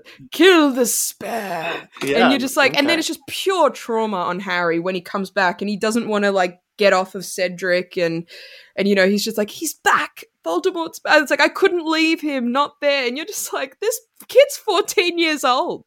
Like, you have to remember that. And he gets immediately pulled into yet another traumatic event afterwards. This kid is 14-year-old, but for 3 consecutive years has dealt with life-threatening trauma. He's much more mature than a 14-year-old.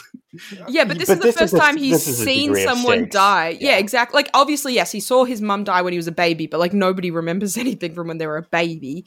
Like, he saw someone who he was like kind of friends with, who he definitely looked up to, and you know, as a student. And All I'm saying he's dead. is that there's no reason there couldn't have been Cedric at least kind of around or referenced to for the first 3 movies, because all right, so how many books were out when the first movie came out? Like 5. 3? 5 was 5 out? You said first movie. I'm sorry, I First misheard movie, you. I think it was 3. 3. Yeah. All right, so the Goblet of Fire book comes out in 2000. Okay, so 4. So this book was known to the filmmakers of the first 3 movies, But and they not one didn't person know they were going to get here in like that Oh my time. God, they Cedric absolutely knew. Cedric isn't in the first 3, I think, almost at all. Yeah, he's not in him. He doesn't come. You can insert him. That's what But I'm you saying. don't You have need the to, freedom. Aaron. You want to No. spend. You yourself said that the movies are too long, and you want to now also shove a character in just so that you'll care more when Goblet of Fire happens. I would much rather have any sort of character building for Cedric Diggory than any of the Harry and Ron But you fighting don't or need any of the character awful love building. triangle crap. But you I don't need completely character agree. building. Yeah. If you you don't want need me to character care that building. Cedric dies, then you need me to care about Cedric. But you don't. It's not Cedric about. is a nobody. But that's the point, Aaron. You're not meant to care that Cedric dies. You're meant to care No, that you are. someone I definitely has am. died. You have to care that someone Yes. has died. Because then in the next book, in the next movie, that's when someone you care about dies. But in this one, this is more like, oh my God, people that are in the present can die. That's what this death is meant to represent. It's got nothing to do with, you know, oh, this is Hermione has died. You know, this is just meant to introduce the idea that people can and will die. And again, introduce the idea that just because a character is small, just like in real life, people die, you read about them, you hear about them, you don't care, but at the end of the day, they mattered. They mattered to people. They mattered to other people. They mattered to somebody, but not to me. Yeah, but that's the point, is that it's like literally at the end, Dumbledore's like, he was kind, he was a fierce friend, you know, he had people that loved him, and even on the periphery, No. you are wrong. Yeah. Look, you can be okay with your interpretation, but if death isn't a real factor of the first 3 movies, then the first 3 movies are terrible. And death is very much a factor of the first 3 movies. It's a factor, You know, but it's not present. It's like, oh, somebody died, like, 11 years ago? You know what I mean? Like, or 10 years ago. Well, but Voldemort attempts to kill Harry when he goes through He attempts, sure, but every movie has people attempt to kill people, but it's like the stakes don't feel real. This is finally when, like, oh no, death is like, it will happen. The stakes would have felt real if I had given a damn about who died. Then they would have felt real. I You're just just could, heartless. I could not disagree wow, that's so interesting, that perspective, because I don't feel like it has to do with, I'm so with Alice, like I don't feel like it necessarily has to do with Cedric. It's setting up Harry's relationship with death, Harry's relationship with Voldemort, Voldemort just says, oh, just kill anybody, I don't care. Like, we don't need to know that Cedric is like his best friend or something. Yeah, that doesn't matter. I don't know. In fact, it's almost more like there's also more interesting elements of the fact that all you know about Cedric is that A, he's Harry's rival, B, he's got, in both romance and in the tournament, he's with Harry's crush.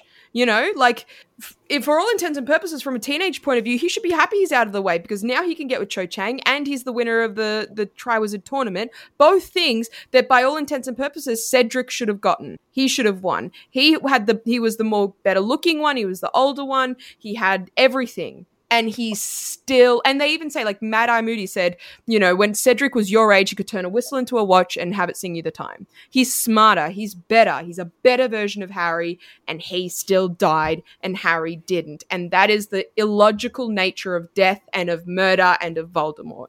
And that is why he's so scary. And that is why. Let's talk about Voldemort now. Now's as good a time as any. Okay. What the hell even is this guy?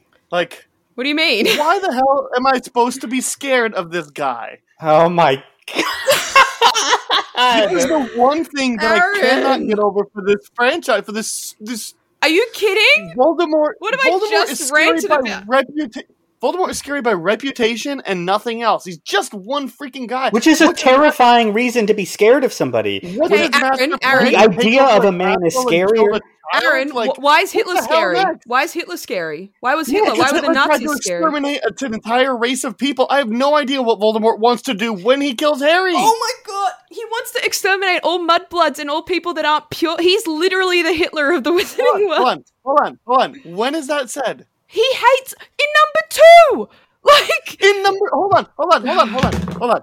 He says that. Young Tom Riddle says that because he wants to fulfill Salazar Slytherin's ideology of nobody except for purebloods should exist. But it gets explored further on. In that same movie that he has moved on and he has a new endgame, and we have no idea what that is. You just said no. You just said what happens when Harry's dead. He gets back to his original plan. His plan now is like this kid's been screwing me up for a while. I'm going to get rid of him, and then I can get back to creating my perfect society that only gets explored further in the further movies as we learn more about how like mudbloods and people like even half-bloods and goblins and anyone that is not the perfect representation of a wizard.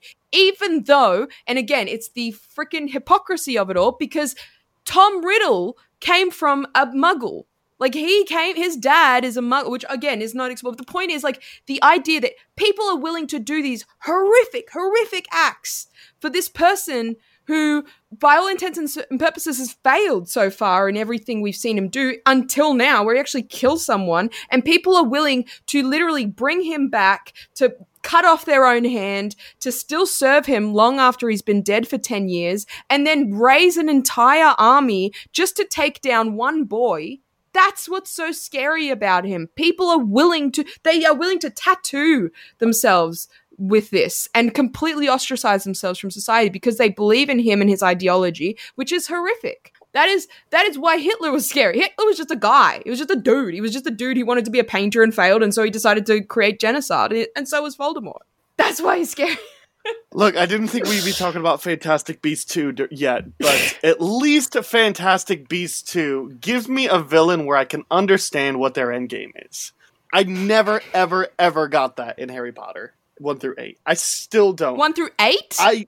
I see how what you are saying is an interpretation. No, it's the interpretation. It's not an interpretation. It's somebody that read the books.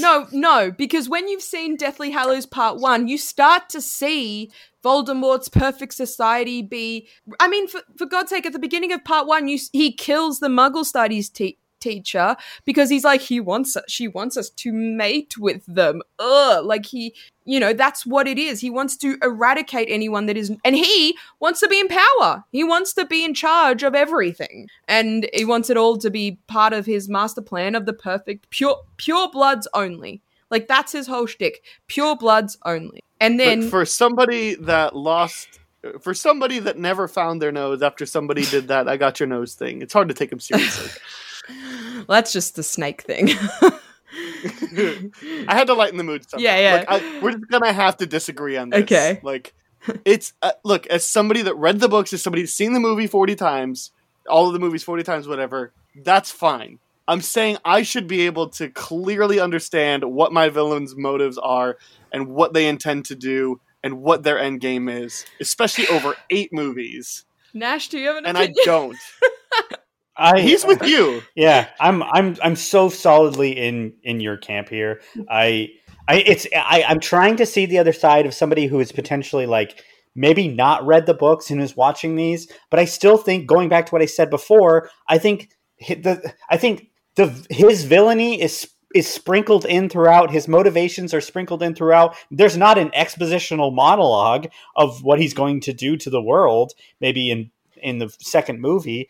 I just think that it's inherent. Like you begin to understand it. Then as time goes on, you understand it more and you see it actually developing. Like we've got. I thought on this watch that I finally understood it because I actually listened to the Salazar Slytherin stuff in the Chamber of Secrets. Like because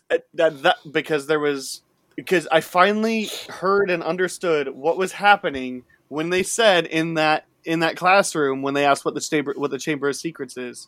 When they finally explained that's what Voldemort wanted to do, is he wanted to fulfill Salazar Slytherin's plan of exterminating anybody that's not a pureblood. It's like, great, now we can move forward with that. But he says in that movie later, I don't care about Salazar Slytherin's plan anymore. But that's the point, is that that's his plan, but he has been so blinded by his hatred of this boy. And that is also, like, throughout the whole series, like, people are like, why do you keep focusing on him? Can we not just go and just ignore it? Like, and he's like, no, I'm gonna kill it. Like, if he had just let anyone else kill Harry, if he had just, like, ignored him, he would have succeeded. But his obsessive nature of this boy, this boy whose parents he killed, is ultimately what caused him to unravel and his doom. Like, and that's the point, is that that's always been his plan, but he set it aside, and that's why he failed, because at the end of the day, it's not enough of a motivation to just want to get rid of a kid because he keeps annoying the crap out of you, you know, essentially, or like by killing you and like defeating you. If he had just raised his army and like done all, and then just had anyone else kill him, literally, he did not need to be the one to kill him, he would have succeeded. But he didn't, because he got obsessive, and ultimately that is what's going to crumble someone. So, yeah. Alice, I really hope we could still be friends after this episode. No, of course we can. You're just extremely wrong. Well, and again, I'm from the perspective of somebody that's seen, especially from here on out, all of these movies. I'm going to say, I know plenty of people who have only seen the movies and they still somehow understand it. So none of this, you've read the books and seen them a bajillion times. I know people who are in the same position and they do not have this issue. I've never heard that from them. So, Order of the Phoenix? Yes, let's move on. I love this movie. Yeah. Love. Me too. I do too. Yeah. I have often, like, I think I can objectively say that Prisoner of Azkaban is the best movie, probably, but Order of the Phoenix is my favorite. And it's actually funny because the book is my least favorite. Well, you want to talk about the book, like, having tons of stuff cut out? This is the longest book and the shortest movie. Yeah. And it's because they cut out, I remember when I read the book and they cut out Quidditch, and it was such a huge part of the book, and they just cut it out. And honestly, like, it really doesn't matter in the scheme of things. Like, it makes the movie better. Yeah, well, it's just there's other things you'd rather focus on, like Umbridge, you know? And also, here are my first... Yeah? No, please go ahead. Here are my first two notes. This movie is so stinking good because it finally makes me feel like characters not named Harry Potter are actually important. And this film also is super refreshing.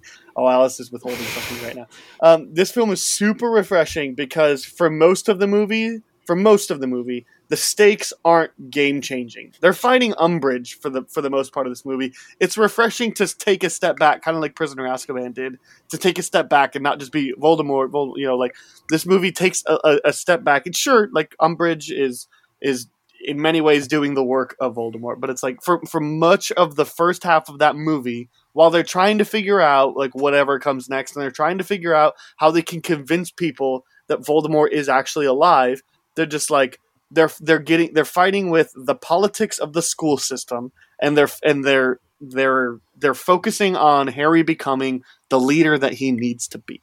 Mm-hmm. Mm-hmm. And so that's where that point about it finally feels like characters not named Harry Potter actually are important to this movie. Sure, Hermione has done a lot of book stuff in the past too, but this is the first time Ron's a freaking useful character, other than Wizard Chess.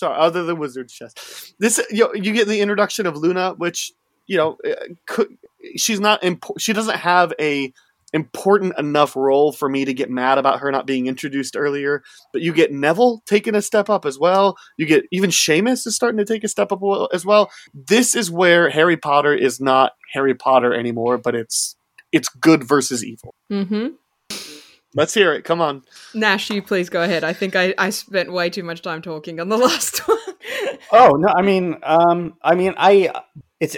I agree with absolutely everything you're saying, except for your primary point of this is the first time anybody else has mattered. But yeah, absolutely. I think I think when you asked that question, is Alfonso Cuarón the best director? When I said I disagreed, it's because I think David Yates is.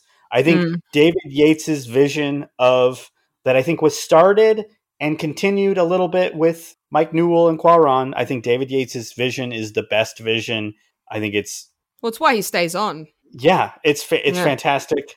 Yeah, I mean, Umbridge is brilliant as the kind of like.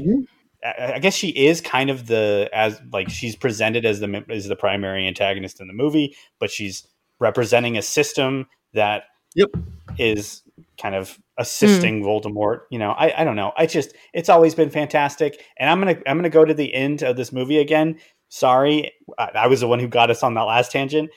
The wizard fight between Voldemort and Dumbledore for me is the best a magic fight has ever looked. It is so, pardon my language, just purely badass. Like, it looks so cool, and it's the first time you truly see like, oh, these are the two best to ever do it, and they're fighting each other, and they're doing stuff that you could never, like, these kids, like these other people could never dream of doing. I just think it's so perfectly realized from the moment that the Aurors show up and save the kids. It's so cool. Yeah, it's so cool. It's such like a mic drop. Like, okay, here we are. I don't know.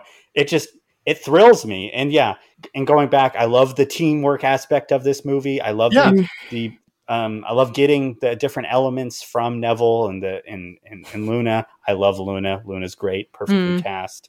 I don't know. I think it's fantastic. I like, if you got rid of the romance part of it, I think it would be perfect for me. So yeah, that's the one part that doesn't quite work. But I think again, neither does romance when you're 15. Like, I will say it has one of the most awkward kissing scenes in cinema. I detest the kissing scene. Like, why don't they touch their faces? They're just like standing there with their hands beside their bodies, just like kissing like this. And I'm just like, that must have been weird. But I will also say, I think it's got one of the best performances from Daniel Radcliffe in this series. I was going to touch on that. The reason why I never liked the book that much was because I felt like he was written as like an emo kid for like the first half. And I hate him. He's so awful to his friends in the book. It's just, I never believed, I understood what he experienced, but the movie depicted that trauma so well that he just watched somebody die. And now he's like, oh my God, like he's cut off from the world. Dumbledore is isolating him. And he's so, his performance in that movie might be his best. It's because he's, oh my God, I just see so much reality in terms of what he's going through, and I've seen people experience that in like, I just think it's perfectly realized, and I don't know. And I mean, I just love the presence of the Thestrals just shows like, yeah, sure, death's been part of Harry's life this whole time. Like, technically, he saw his mum die, but he didn't see the Thestrals until now. Because it, like, when you're a baby, you're not taking that stuff in. But this time, understanding it, you're just a kid and you're just watching flashes, you know. But like, when he saw someone die, now he sees the Thestrals. Now he's got the complex emotions, and he's an adolescent. But what I want to really touch on is, in terms of his performance, just Sirius's death scene is one of the most impactful death scenes I've ever seen. And, you know, I'm sure you guys read trivia or whatever, but in case, also for listeners or something, if you don't know. So that scene, when he sees Sirius die, when Harry sees Sirius die and he just screams and the sound goes away, the reason there's no sound in that scene is because Daniel Radcliffe's scream was so agonizing. David Yates thought it would be too much. It was like too much. He was like, it was way too much for someone to watch in this movie. So they had to remove the sound but you can still like vaguely hear it, and you just feel and see the pain of like, this guy finally has some family, some real family. He has that relationship that he's been craving. And it's like, it's all well and good. Yes, he has the Weasleys. Yes, he has Ron. Yes, he has Hermione. But this is like someone he could have lived with, someone he saw as like a guardian, and he gets ripped away from him. And especially like in the moment right before it, there's that bit where Sirius is like, nice one, James, when he's fighting with Harry against Lucius and the other Death Eater. And it's like, you can tell that Sirius is still like not quite of a right mind. And then this happens and it's like immediately like, boom. Oh my God, he gets saved. Oh, there's something quite off. Oh my gosh, now he's dead.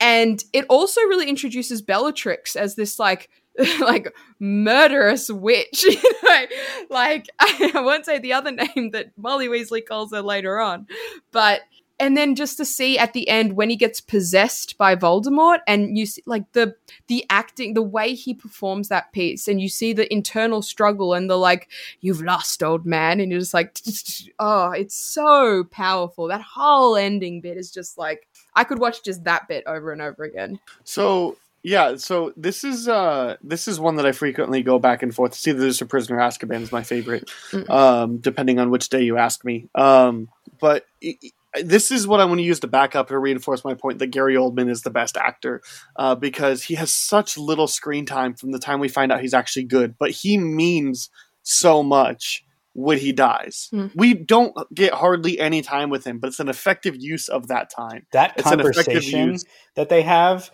as I have gotten older, will sometimes, like when he's in his home at Christmas, will almost bring me to tears, where he's like, people aren't good and bad. Like, you know, it was just, oh God, sorry. Gary Oldman is incredible in this movie.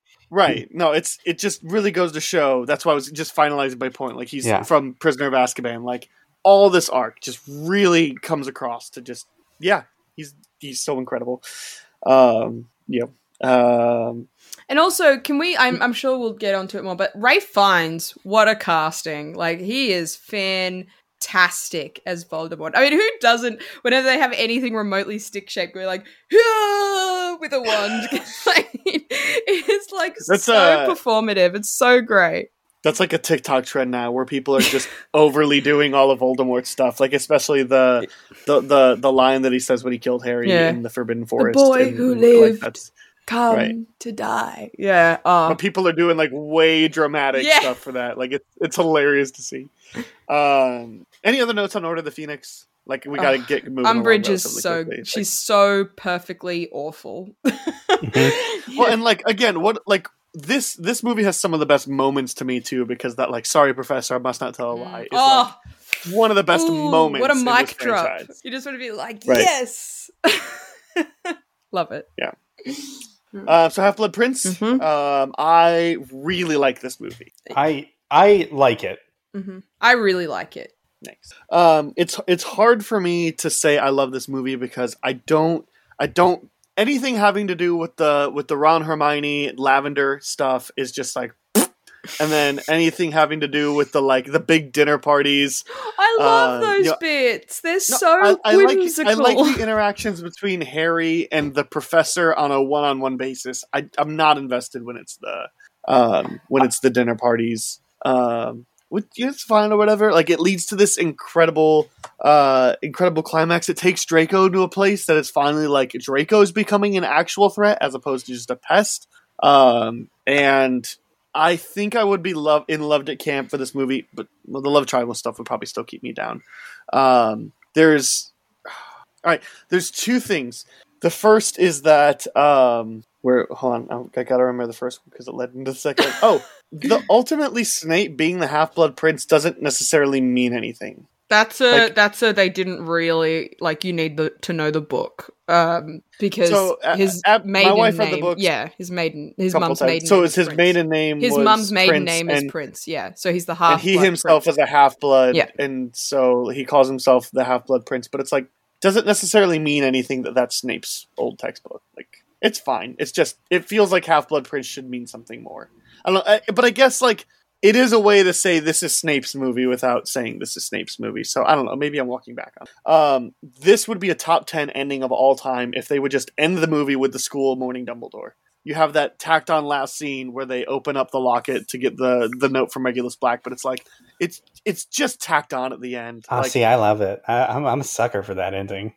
I mean, it leads into the last book, like the last story. I know, you know? And you can't just explain away how they don't open the locket for so long, unless it's like they couldn't open the locket, and then all of a sudden they find out like, oh, it can be opened, kind of like with later with Harry and the Quidditch ball, and it has to go in my mouth. But it's like, no, you can. It's setting up. It's setting up for the last film, but it was just like it just felt like you had the perfect ending with everybody raising their wand and shooting light into the sky. Like that's your ending. No, I think it's important because it like is the reason why they're not going to go back. Like they're not going back to school. I think it's important to cement for the audience that this is the last time we're going to see them as students, and so you need that so that you go into the next one knowing that you're not going to see them go to class and, him with the Dursleys. This is it. This is like the normal structure that we've seen across 6 films is gone now.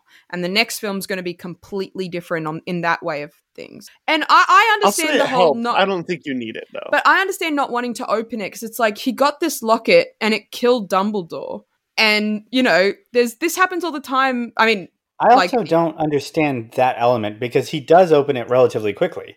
Like, obviously you can't open it right away because Dumbledore appears to be dying on that island and then he's dying and they have to escape. They get back to the tower. Dumbledore dies. But then when they're up there, he has already read it. Yeah. I mean, he opens it. It's alluded to very quickly. Now, I mean, I get the argument of like time is not on their side. They know how to defeat Voldemort. You got to do it quickly. Like you got to do it as fast as you can because it's a lengthy process. Because 7 Horcruxes, they have 6 Horcruxes. They think 6, whatever. No, they think Is it? They think 7, but there's 8, or they think 6, but there's 7. Anyway, there's a few. They think there's 6, but there's 7 because me and my wife were trying to keep on counting. We could never miss one. Yeah. But so they think there's 6, but since Harry's the 7th, so with they don't even know what there's the ring and the book, but they don't know what the rest of them are. So like they've got a lot of work to do. So like it makes sense to me that he would open up the locket quick. It takes away from that emotional. You could have opened up the 7th one with, I finally am ready to open this locket. I'm finally ready to do stuff. You could have opened it that way. And to your point, Alice, I think sure it gives you a sense of, all right, we're not doing things this way anymore. You can certainly do that, but at the same time, like it's just not. You don't need that scene to know that things are going to be different next. Like Dumbledore's freaking dead. Like, but it's like Snape they're even in uniform. Like they don't really hang out in uniform all that much anymore in the movies from number 3 onwards. But in this bit, they're in uniform, and they've got the locket, and it's like, and then you see Phoenix. I actually really love how it ends with Fawkes flying away. Like it's just such a beautiful moment of like. He's actually like... You could have Fawkes flying away as they're all lighting up the sky. No, because that's more of a hope... It's almost hopeful with the way Fawkes... But with the lighting up the sky, yes, it's like light can destroy darkness, but it's still within the emotion of it all, It's still like mourning, death, like, oh my goodness. But then after that, it's kind of like, all right, well, all of that could have been for nothing, but we just got to keep trying. There's that element of it. And then you've just got Fawkes flying away, as to say, like, Dumbledore's gone, but his presence is still here, sort of thing. And, he's not there directly anymore, even though we see him in number 8. But, like, that's not important. Yeah, I don't know. I like the ending because I think it's quite melodic, but I understand, like, it's not that big of a deal in terms of either way. I think that the important stuff is more the, like, Snape is supposedly evil again and Dumbledore dies. Like, right. It's a super tiny thing in the grand scheme of things, but it's just like, I get there and I'm feeling like, gosh, this would be the perfect ending if credits roll. It's just directed by David Yates right now. And it's like, oh, we got another scene. All right. Like, whatever. I think another scene, actually, really quickly, that is vital, I think, to Harry as a person, but you could easily skip over, is just the fact that Harry almost kills someone. Like, he almost kills Draco, not on purpose, but with Sectum Septra. There's also no repercussions for that. Yeah, but it's also because, Harry Potter, he can do whatever he wants. Yeah. And also it's Snape, like, because at that point, it's like, Snape's not going to give him detention, it's like, there's a bit more brewing on the underside of that. Well, and Harry even attacks Snape But there's like repercussions in the book, though. That's what I'm saying. Oh, got it. I don't know. This is so weird because after somebody who was like, it's okay that the movie's different from the book. Like, this one has always been kind of like bleh for me because like I like it fine. I think it's coming from after that high of I love 5, and then it doesn't deliver on as much of the memory stuff, which I think is the most interesting part of it, and it cuts out some, like all the marauders. And the Gaunt memory stuff, like all of that. I don't know. There's just a lot of it. There's a lot of backstory. Like, you learn about what I said before about the fact that Voldemort was conceived under a love potion, you know, that like who he is, the ring, the marauders. Like, honestly, it would have blown out the movie to another hour, but I almost feel like I would have been fine with it. That is here's the thing is, if they're going to remake this at some point. They should make it as a TV show in like 2020. They have to be able to not be restricted to your 2.5 hour runtime. They have to either commit to just, it's all going to be part 1 and part 2, and we're gonna have 5 hour stories, or like we're gonna have 5 episode hour long. Like, it has to be longer form. I think it makes sense to me to just do a TV show, like a show in like. But there's no need for it now. But not right now. Not right now. Like in 20 or 30 years. You know what I mean? Sure, do it like, for the next generation. Yeah. Exactly. And maybe include Cedric Diggory a little bit earlier. No, you can ignore that, guys. Don't listen to Aaron. You monster. Yeah.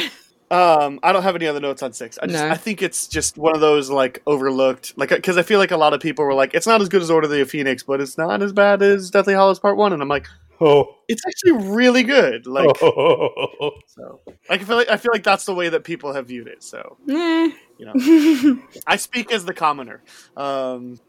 So, and it's like, it's not quite to that finale, you know, but it does a bloody good job of setting up for it. Time for Deathly Hallows Part 1. Alice, let's start with you for the first time. Lower side of really liked it. Okay. Nash? Higher side of really liked it. All right. I'm just an okay. I think this movie grows on me the more I watch it. So I'm probably like, I shift. I'm within the really liked it camp. I'm definitely not in the loved it. And not like a lot of these movies, as you might have known, I'm not on loved it with every single one of them, you know.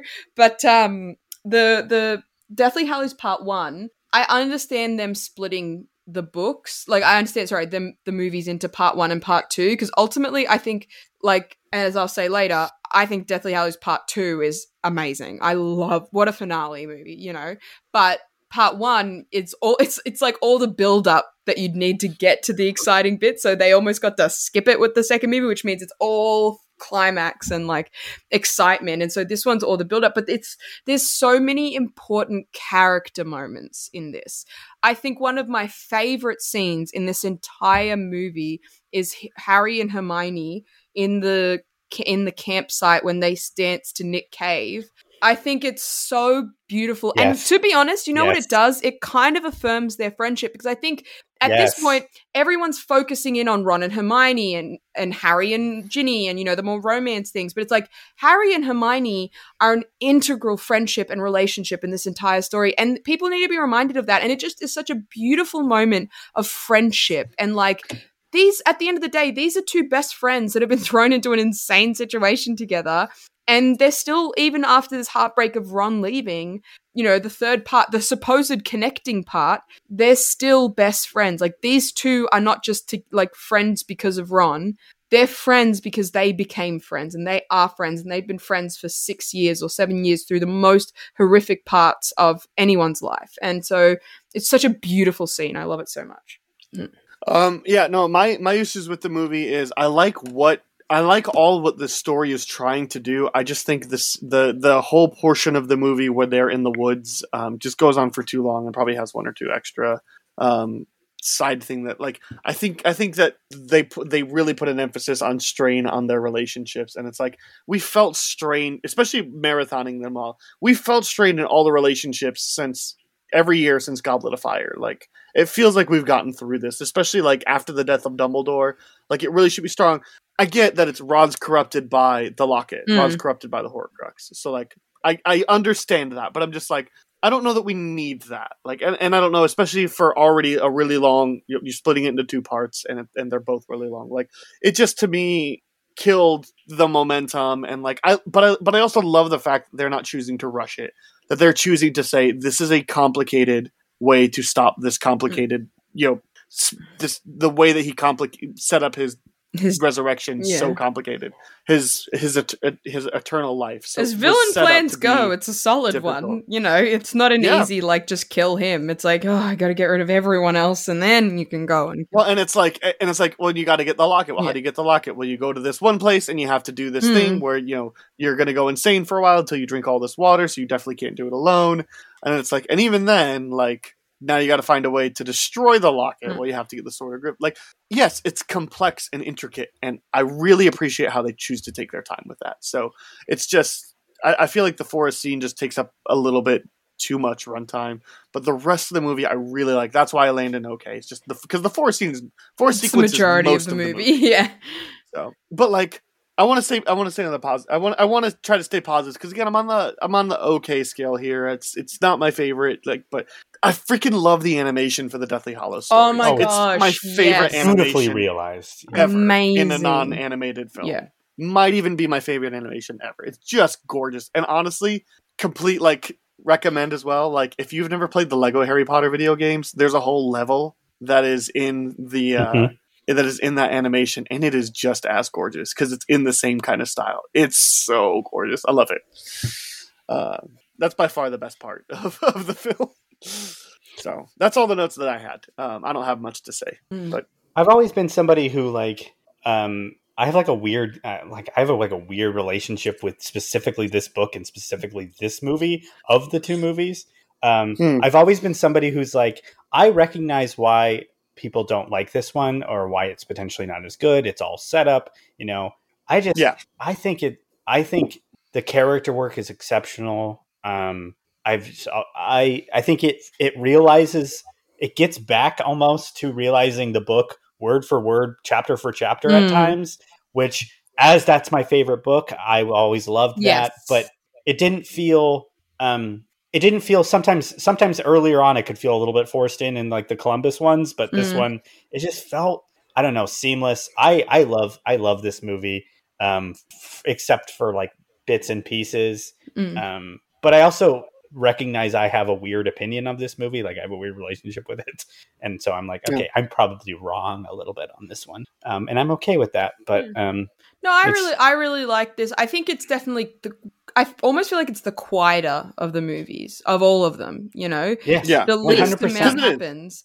But again, it's because it's almost like it's focusing on imagine if, let's say Goblet. Well, no, that's bad. I was going to say Order of the Phoenix, but for some reason Goblet came out of my head. If Half-Blood Prince were split into two parts, the first part of Half-Blood Prince would be just as slow. Yeah, but I just think like it's slow because of it's like, all right, this is it. This is part one of the end.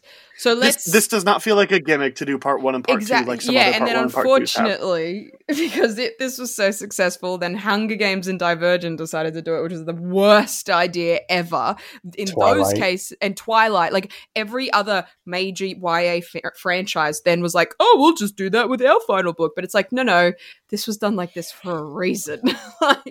It worked because Mockingjay could have easily been one movie. Oh, yeah. All of them, all of the ones I just mentioned should just been. I never saw the Divergent one. Oh, so. They didn't even make it to the final movie because it was so bad. It was just, but it was just like this one. It's about like, okay, reset. Where are we, guys? Like this is what this movie's doing. It's like we're at the final part. Where are we?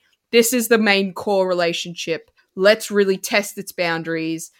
And let's make it so that when we find ourselves in the final part, we understand that this is the bond. This is the strongest friendship bond. Okay, where are we with like Voldemort and all of his like, and it explores Voldemort's world really well. Like, I get that we spend a lot of time on the run and all that stuff, but I feel like in doing so, it's showing the world that he has created in a really short period of time. Yeah, and that's why it's always worked for me because I'm like, oh, this is his plan being realized. Yeah. This is the first stages of his plan being realized.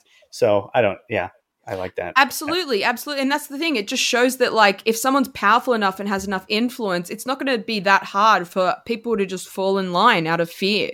And so the world, like Muggleborns and half even Half-Blood people are already being fully ostracized. In the school, it's just like they're not performing defense against the dark arts, they're just performing the dark arts. But then it also starts to build like, you know, this idea that there is this darkness is happening. The villains won. And now we have to kind of defeat him, but it's in this such a convoluted way. It's like, it's a brilliant plan for a villain because it's like, it's not as simple. It's hard enough to take down Voldemort, you know, in a duel, but you also have to go and take down these impossible to destroy things, find them, figure out what they are, find them, figure out how to destroy them, and then you have to defeat him, all within having to do it with no resource and no help. Like, it really sets the tone of like, wow, we're in the end game here. You know, but it's kind of like the same thing of Infinity War and Endgame. You know, you've got Infinity War is that like, oh damn, he won. And then it's like Endgame is like all the woo, we gotta go, and like all the really, really exciting bits. So yeah, I do really like Deathly Hallows Part 1. So then Part 2, I'll go with really, really, really like, not quite into love. Loved it. Love it so much. It's interesting because I think my opinion of the two movies are switched because I really like Part 1 and I solidly like Part 2. Okay. And I think it's probably for the same reason of like, honestly, I like the buildup more than the payoff in a lot of the cases. Some of the payoff really works. Some of the payoff, like I think they botched this. They botched the duel. I think they botched the end duel. Sure. They botched Voldemort's death. It's nowhere near as good as the that's what I meant. Voldemort. Yes. Yeah, Voldemort's death is definitely... I get why. From a movie audience perspective, it's more like, whoa. But I was You also can't do what's in the book. Exactly. It's 2 pages of him disclosing the whole plan. Like, Abby got so mad when we watched him this time because she was like, in the books, he's just a guy and he falls over. And that's the point. Whenever Harry kills him. That's the point. And she's like, and that's the point. And like, it just shows that he's a human again. I'm like, I like the fact that he just disintegrates into ashes because it really shows that like he was never human again. The Horcruxes were the things holding him together. Now that they're gone, there's nothing binding him to like. So I'm like, I like this in the. That's exactly my point. I think from a movie audience pure perspective, the ashes work way better. But from a book reader perspective, it still isn't fully explained or fully realized. Yeah. It's not a perfect way to do it, but it's very much like there's all of a sudden Neville kills the snake and then very quickly it's just like, all right, let's kill Voldemort, and it's just like it just is very quick and it's like. Oh, it's such a cool moment, though, when he kills a snake. Not just because when he kills a snake, it's an awesome moment because he's like, ah! You know, and you're like, whoa! But it's also cool because it's like you see this is the first time Harry's actually fully understood his, like, the fact that he's free of all the stuff that's been burdening him due to him having been a Horcrux all this time. You know, like, in the past, when a Horcrux gets destroyed, he feels it. He's felt it. He's, like, been incapacitated by it. But this time, Voldemort feels it, and he's like, you can even see in his face, he's like, oh my god, I'm free. And that just like spurs him forth into that final, you know, I'm free and he's weak. Exactly. And it's so triumphant. And then you have the wand swing through the air and he catches it and you're just like, oh, it's so exciting. I mean, you're just like, I'm like, cool, he's got the other wand. I just really like that moment. But my favorite moment, actually, of the entire film is when they're going to go find Voldemort and Snape in the Shrieking Shack, or no, not in the Shrieking Shack, in the boathouse, and they're going through all the villains that they had to defeat in the earlier movies, like kind of traversing. That's such a cool moment when the music is also my like favorite. Oneer where it's like the troll, the spiders, the Dementor. I love that bit so much. It's so powerful to me, and that whole like the music of that bit's my favorite. Yeah, that's great. And it's just so cool because it's like, oh, look how far we've come. I just think there's so much excitement behind it because it's like when you watch them as little babies in number 1 and then you're just like, I can't believe we've gotten here. And look, say what you want. Everyone has opinions.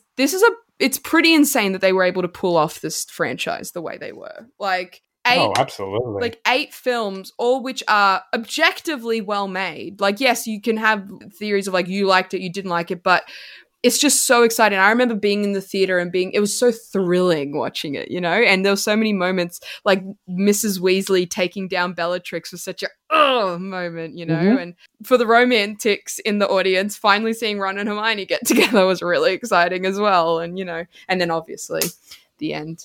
Yeah. Anyway, I'll stop talking. You guys can talk a bit now. No, as you mentioned your favorite moment of the movie, mine was going to be when McGonagall makes the statues start moving. I've always wanted to use that spell. Yeah. And then there's the other one. I'm trying to find the quote exactly. I can't find it, but McGonagall is talking to the shorter professor. When she said the shorter professor and McGonagall are out doing something. Flitwick. Flitwick, yeah. And it's something along the lines of like, well, you could either die out, you could die, it doesn't matter, like, who... She's like, it doesn't matter whether you don't know he's fighting... Gosh, I gotta find this, because I really like it. I know how she ends it, and he's like, he's gonna kill you either way. He's gonna kill you, yeah. That's how she ends it. I know what you're talking about, but I don't remember the line.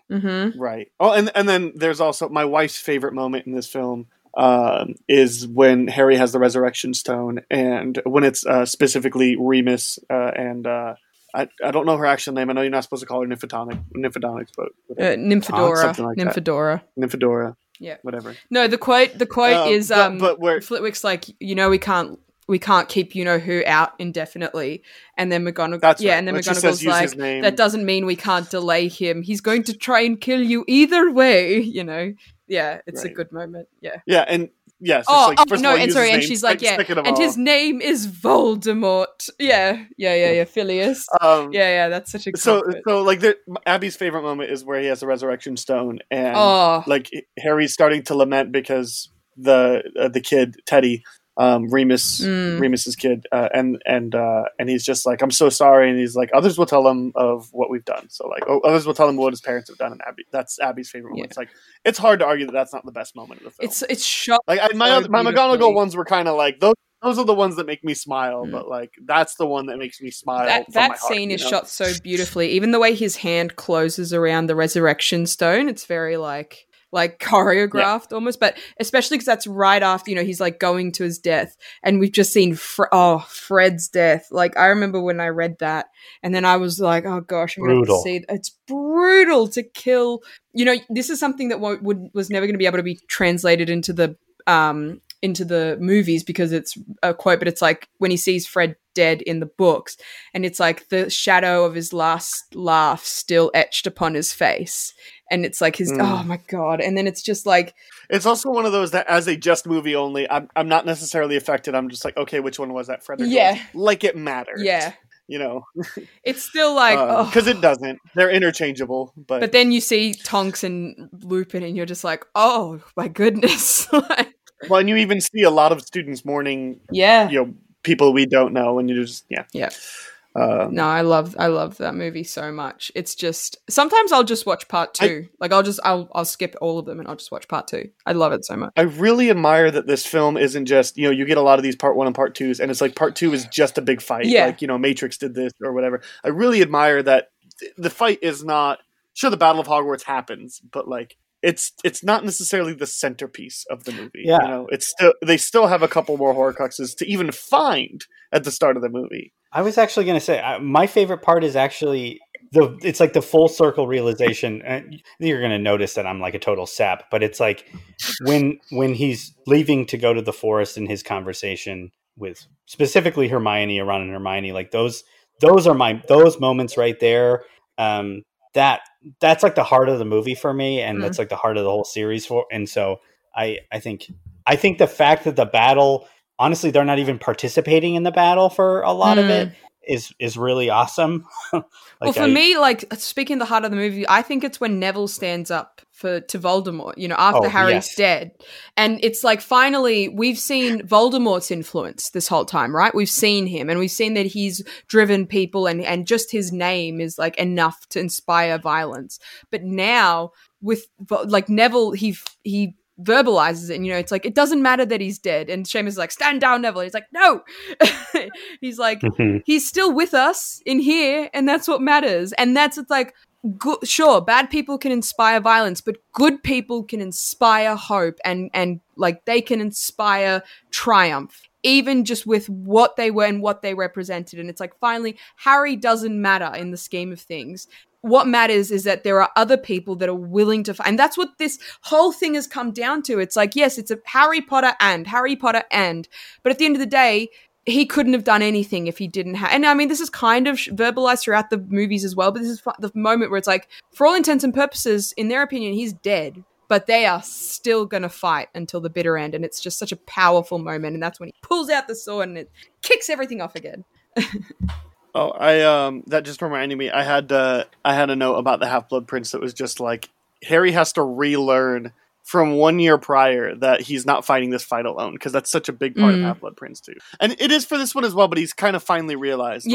Like when he shows up at Hogwarts, like he's like, McGonagall do this, McGonagall organize people to get that done. He's like, I just need time, figure it out.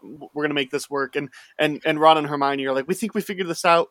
We're gonna go do that. You go do that. It's like, great, cool. Like, he's kind of become more of a commander. Yeah. So, or a general. So it was just, that was a negative for Half-Blood Prince for me. It was like, we just learned this lesson. Harry knows he can't do it all alone. One of my negatives, my only negative I really want to talk about for Deathly Hallows Part 2 is that, hot take, I don't think they stick the landing at all. The future scene, the 19 years in the future.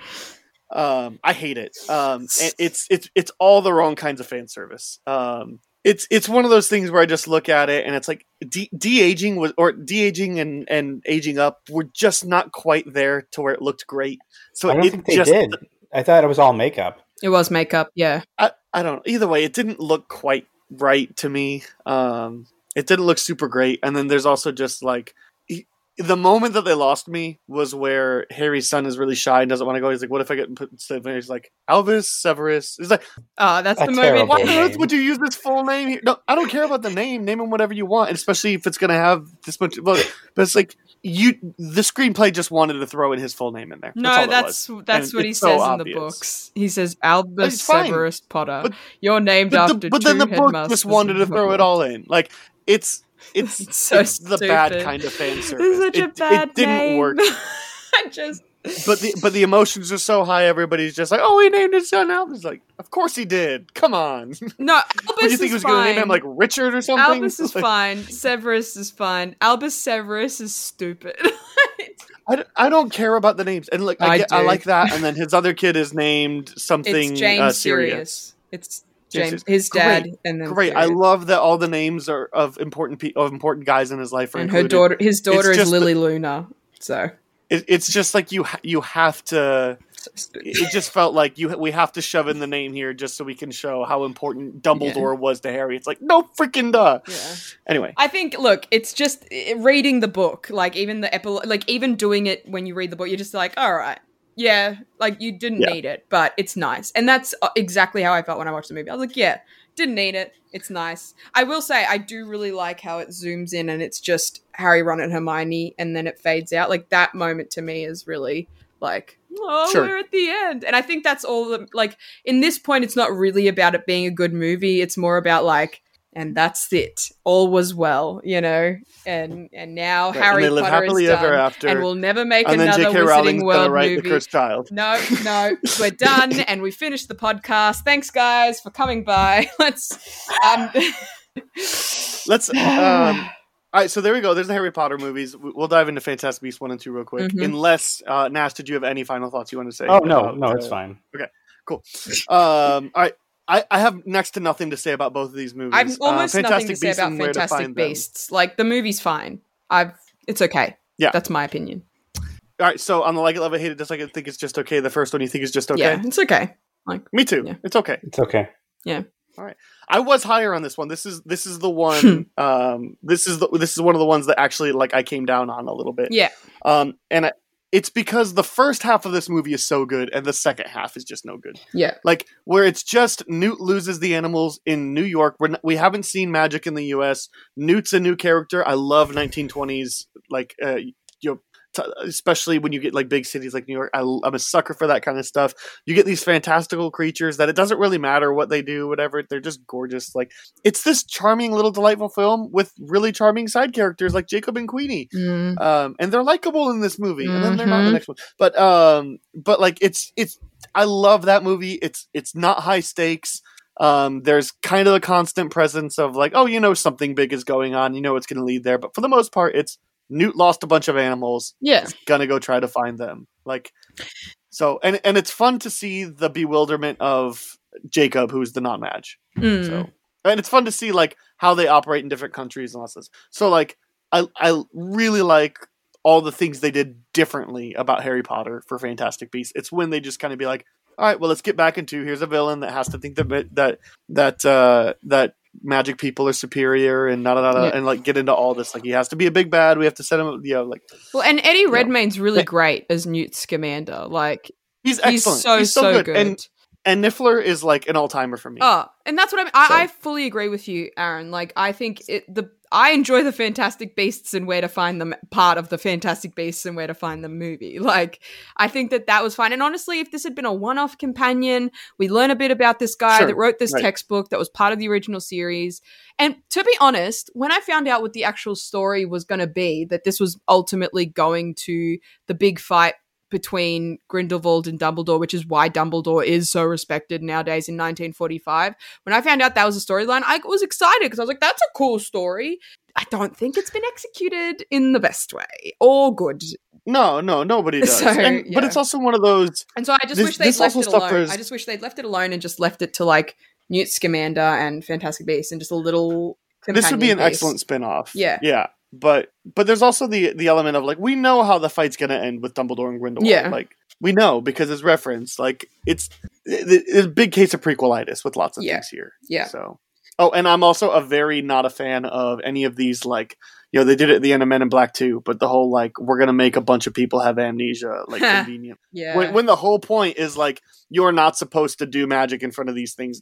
They completely ruin all the, like, secretive stakes. What I'll say is that if you didn't know that J.K. Rowling wrote the screenplays for both this and Crimes of Grindelwald, you'd think the person who wrote the screenplays had not even seen the movies or read the books before, because somehow she gets her own world wrong, like so many things. And I'll get into it with Crimes of Grindelwald, but it starts to show in Fantastic Beasts, and then it really gets into it in Crimes of Grindelwald. And it's just like, you created this world. How did you mess it up so badly? Like, it's just, anyway. I have so many more thoughts about Crimes of Grindelwald, but yeah, Fantastic Beasts as a whole, I don't have very many on. Like, I enjoy it. It's fine. Hey, Alice and I are on the exact same page for once. Nice. Nas, do you have anything to add? You've just been kind of listening and nodding. I mean, it's tough because, I mean, you guys, it's borderline forgetful. I have always come down on the side of exactly what you're saying of, in my eyes, they had no idea what they wanted to do, really. Mm-hmm. And why is it called Fantastic Beasts? Why are 5 movies called this? And it feels like the beasts are being shoehorned in. Need to be 5 movies. Yeah, like, and we can get into whether or not you think they're actually going to be 5 movies. I have at this point. I think a lot depends on the success of the next. Well, these both made a lot of money, like a lot of money. But people hate this next movie, this last movie, and I haven't seen any good necessarily press about the one coming up too. So I don't know. It is so. I wonder if they're going to have to just wrap it up and do it in They will get a finale. They won't leave it undone, but they might, instead of doing 5, they might get 4. Yeah, I don't know. It's such a huge letdown. And if they were going to do the Grindelwald story, okay, do the Grindelwald story. If you're going to do a Fantastic Beast story, do a Fantastic Beast story. Don't shove them into one. Yeah. Instead, you did them together, and now they're like weirdly referenced. I don't like. And you know what it has? Eddie Redmayne? It has the same problem that the X-Men prequels had, where it's like it jumps. Well, in this case, it has to jump decades if it needs to get to 1945, and we started in the 20s, mm-hmm. and so it's got the same problem where it's like they're going to age 20 years, but they're not, and it's going to be weird. And also, Dumbledore apparently aged 40 years in look, or like 80 years in looks in 10 years. Like, it's just. I mean, should we just get to Crimes of Grindelwald? Because there's really not much to say about Fantastic Beasts. That's fine. I was all out of notes. I'll I'll maybe shock you here. I'm not going to go and hate it. I'm going to go and really, really, really didn't like it. Mm-hmm. I hate it. I object. I hate it so much. I've only seen it once, and that was when I saw it in cinema, and yet I remember everything about it. That is how much I hate it. Let me give you my quick defense why I'm not in hate it. The visuals are gorgeous, and that's it. Yeah. I mean, yeah. especially when they're using all the colors.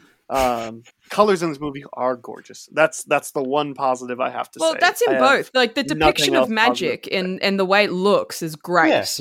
David Yates is still behind the camera, and he still knows what he's doing with the movies. And somehow J.K. Rowling has completely lost the plot. Literally, like I just. But Alice, since you remember things about this movie, I've seen this movie twice now. Both times I've just gotten up and done other things because I was bored 20 minutes in, and don't feel like I missed anything. I don't know whether I don't like this movie because it's actually a bad movie, or it's a bad story, or it's just that there's not really much of one. It's a bad story. The story is just, it does not make sense because, like, for example, if you look at it from a Harry Potter fandom point of view, it's spitting in the face of every Harry Potter fan. From the fact that McGonagall is in this as like a 30-year-old, but she was meant to have only been born now. So like apparently now in the Harry Potter movie, she's like 160 years old or something, like because of the age she apparently is in this. From that to the fact that like Credence is a Dumbledore at the end, which absolutely makes like literally less than no sense. Because again, there's the whole fact that this is a prequel. We know about Aberforth. We know about their sister. There's never been a touch of another Dumbledore, and there shouldn't be because that literally makes no sense whatsoever. Then you have the fact that, one argument, a single argument is enough to turn who was arguably one of the best characters of Fantastic Beasts in oh gosh, what was her name? Queenie. Thank you. I loved all the characters in the first one. Queenie's so great. None of them in the second. She's so great in the Except first for Newt. one. Newt's still okay. Yeah, she's so great in the first one, and then in this one argument is enough to apparently turn her so bad that she is able to walk through fire due to the passion of her convictions and not be burned up by it because she had a single argument with Jacob, which is in one day. Like it doesn't make any sense. Then you have the fact that Zoe Kravitz is in it as a Lestrange as just this humongous red herring with this baby that literally doesn't matter at all. So her whole presence in this movie is stupid. And then on top of that, you have the absolute shoving, the most ham-fisted shoving of Nicholas Flamel for the only reason being, remember him from Philosopher's Stone? Yeah, let's put him in this as a quirky character. And then you have Dumbledore, who's just like Jude Law. I will say I enjoy him as Dumbledore, but he makes no sense within this movie except for the fact that he needs to be in it for where it's going to lead to. And then you it makes no sense the way this whole story comes about. Like the fact that Credence is in it, and then Nagini. Let's talk about Nagini. Now I have to feel bad about the literal personification of evil Snake because turns out she was a good guy. And at the end of this movie, she's still a good guy. So I don't know what is the switch where she goes from person who's willing to go against Grindelwald and is undergoing this horrific fate of eventually becoming a snake to literally Voldemort literally suckles her teat and she encases his soul and is the reason for the next Grindelwald to rise. Where does not compute. It's just lazy. You know what it is? It's like what Snape said. Lazy, arrogant, and it's just a spitting and slap in the face of anyone that's been a massive Harry Potter fan. That is my take. I just want to point out, you got so mad about one argument ruining their thing. And the one argument is about him thinking that it's crazy to get married when that is the one thing that could threaten their relationship. Yep. Yet there's no argument about the fact that she enchanted him for months and was going to marry him against his will. Yep. Yep. I wish I could say I expected more of things that J.K. Rowling might include. Anyway. That's my TED talk. No, that's my TED talk. It's just...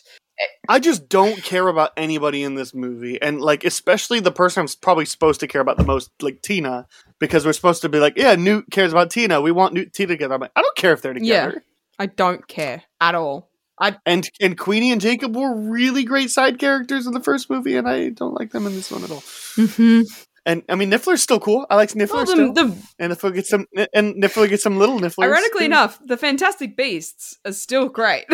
Like the actual animal elements are still really cool, but like, the actual story is just, let's do this because this would be cool times 2 hours and whatever. Like that's pretty much the story. I don't care as much about the whole like Ezra Miller's a Dumbledore. Like that doesn't make any sense.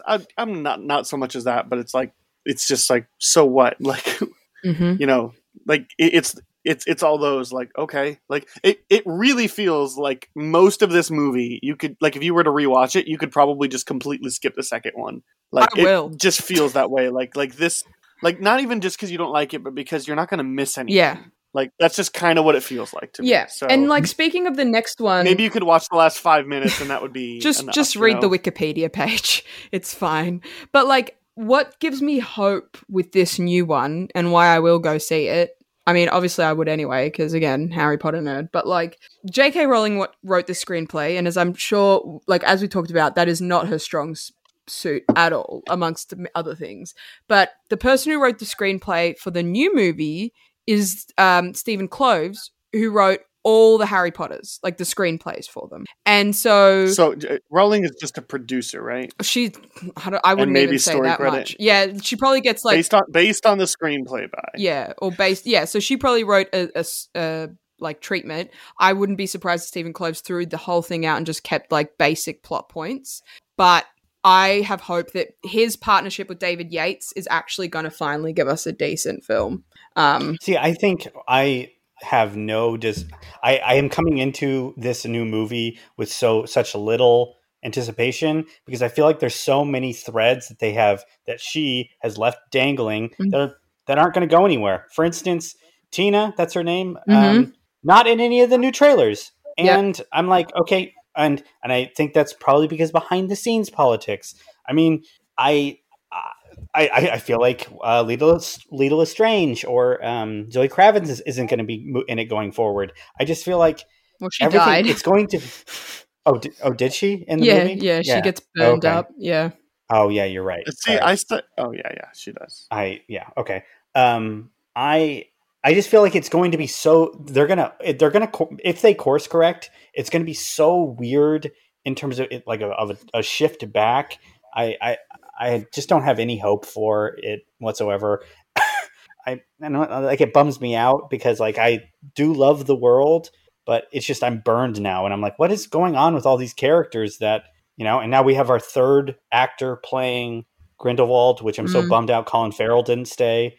I kind of like the idea of just let a different person play him in every movie. Right.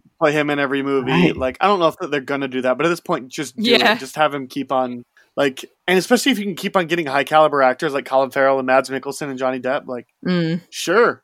Mm-hmm. Yeah, zero anticipation. Besides the fact that Jude Law is great and he's beautiful, and I'm like, great, okay, I'll watch Jude Law be Dumbledore, I guess. Yeah. Like, I think there's potential here. And look, they could pull it off, and this could actually be really good. And then I'll watch all the Harry Potters, I'll watch Fantastic Beasts, and then I'll just skip to this one and watch this and the next one or the next two. In which case, if there's... You're assuming they're going to be good. Again, assuming that they end up being good. And if in the scheme of things, one movie ended up being awful terrible, then pretty good hit rate. But I just think Crimes of Grindelwald is just... I wouldn't even mind if they fully like course correct and make it so that you can just skip over it and just, it just isn't even worth talking about. Like, I just talked about it for so long, but it's like, I literally haven't seen it since I saw it in cinemas because it angers me so much. I just feel like that's such a dangerous thing to do if you do that. If you like kind of almost borderline retcon everything that happens in this movie. Oh yeah, for sure. Yeah. I like, and that doesn't, and I think, maybe there's a part of me that like, oh, sure, I would love that because then all that stuff is nonsense and I would never have to watch it again. Yeah. But it's just I don't know. It's like they've burned a bridge and now I'm like, okay, try to rebuild it, buddy. I don't know if you can. And I don't know if I have faith in them rebuilding it at this point. It would be different if we thought the first Fantastic Beasts movie was better, but I just can't get excited about this one, especially because I'm not the biggest fan of the original 8 films. Yeah. So if you're saying that this is going to be 5, the first one was okay, and the second one was piss poor. Like, should I get excited about a third one? Like, and is it going to just keep being 5 movies of half of it being about a magic zoologist or whatever, magic zoologist? Yeah. I mean, you hope with the way that it ends with them restoring the relationship with Dumbledore, you hope that Dumbledore will be a bigger role in this. Well, I mean, Secrets of Dumbledore. I think the thing is, you can tell by the marketing that they're like, we screwed up, we get it, but remember, give us a chance. Like, everything in the marketing is screaming that. From the fact that it's called Secrets of Dumbledore, to be like, you guys like Dumbledore? Remember Dumbledore? You guys like Dumbledore? To the trailer. I don't know if did you guys watch the original, like, before they released the trailer where it was like the teaser? I'm sure the first 2 minutes is literally like, remember how much you love Harry Potter and the Wizarding World? Look at the movie clips. Look at the Wizarding World. Look at, like, all the cool things. Let's also take into account that we've gotten to stew on Grindelwald, the Crimes of Grindelwald, for 4 years, because that movie came out in 2018. And because of COVID, like, it's not like it delayed between the first and second one, because we would have still been like, sure, yeah, but I think, like, in hindsight, they've been like, oh yeah, no, we screwed up, and so they've spent so much marketing reminding fans that they're worth giving another chance. And so I'm like, you know what, I will, but if you break my heart again, I swear, like, I will not go down quietly.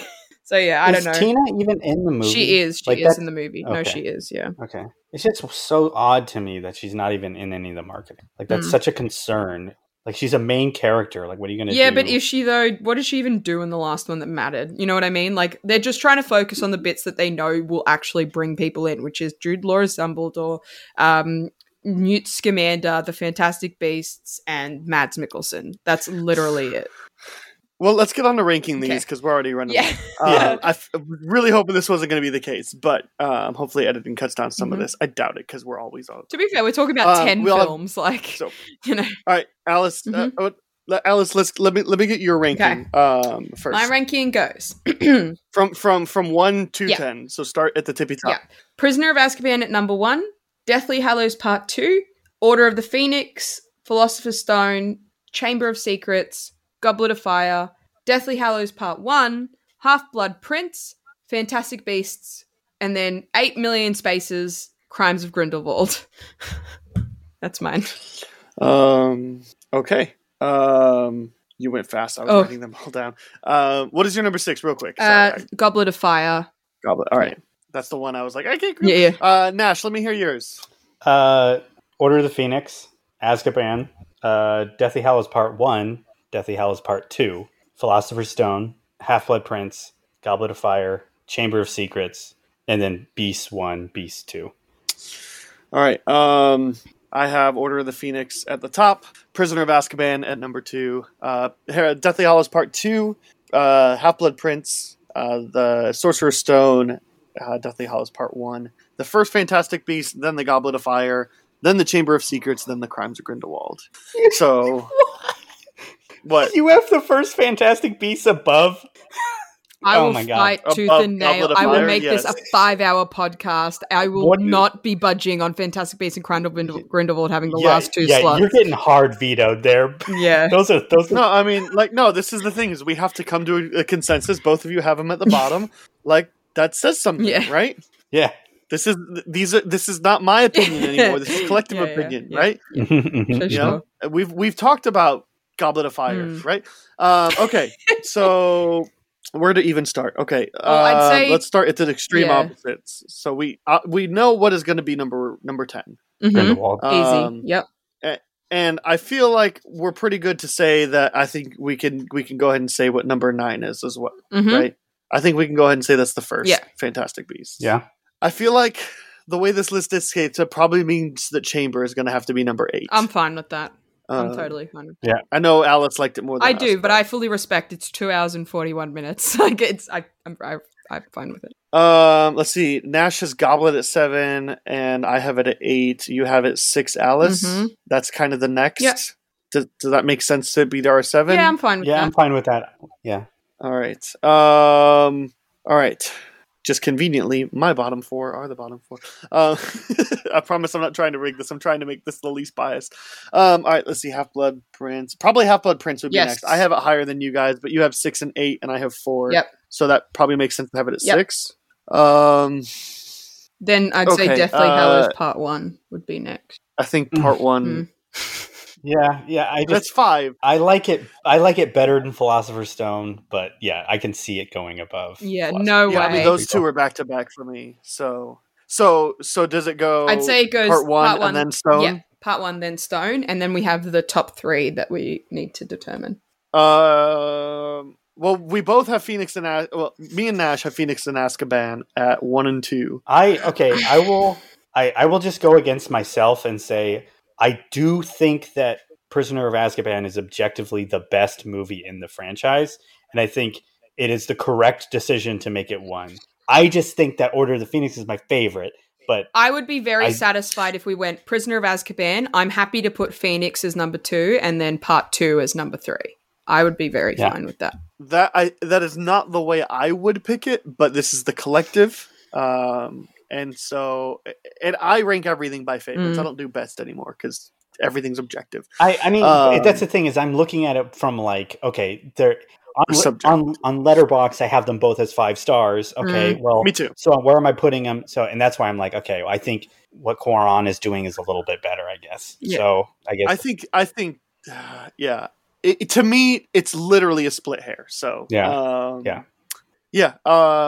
I think we'll go with Alice's proposal. Yes. So Azkaban, and like literally on Phoenix. my list, I have like an arrow where for me, Deathly Hallows Part 2 and Prisoner of Azkaban they change because I'm similar to you in that it's like Deathly Hallows Part 2 might be my favorite, but I really also love it's like split hair. It's like I don't even know. It's hard to even separate best from favorite with those two. So I'm totally like, but also Order of the Phoenix. Like they're just all really good, and so I'm just kind of like. I also feel like none of us had to compromise too much. No. I mean, Alice had to compromise Chamber of Secrets going down to 5 to 8.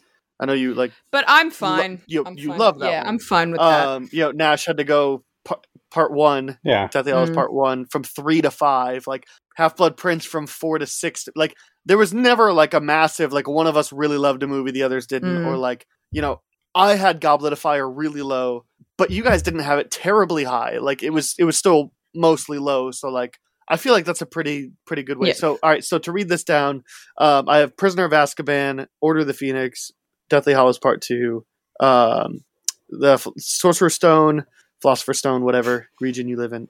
Deathly Hallows Part 1, that's the top 5. And then Half-Blood Prince, Goblet of Fire, Chamber of Secrets, Fantastic Beasts, and then Crimes of Grindelwald. Woo!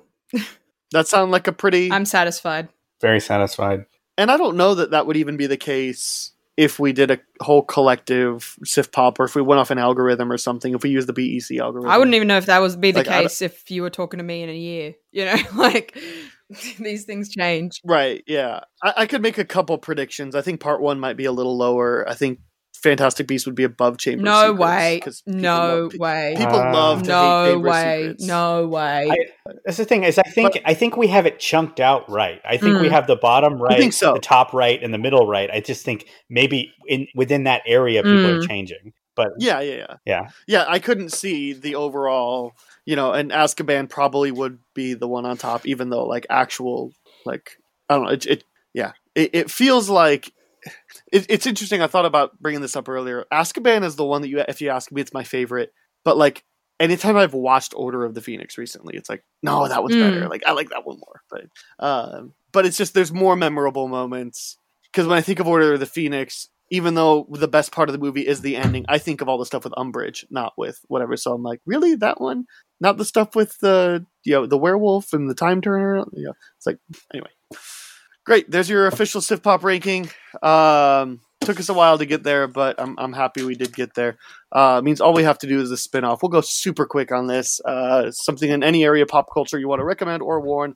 I will do a quick recommend. I watched this film again because I wrote about it for the BEC this week. If you have not seen Don't Think Twice, it's a really great film. Mike Birbiglia is one of my favorite stand-up comedians.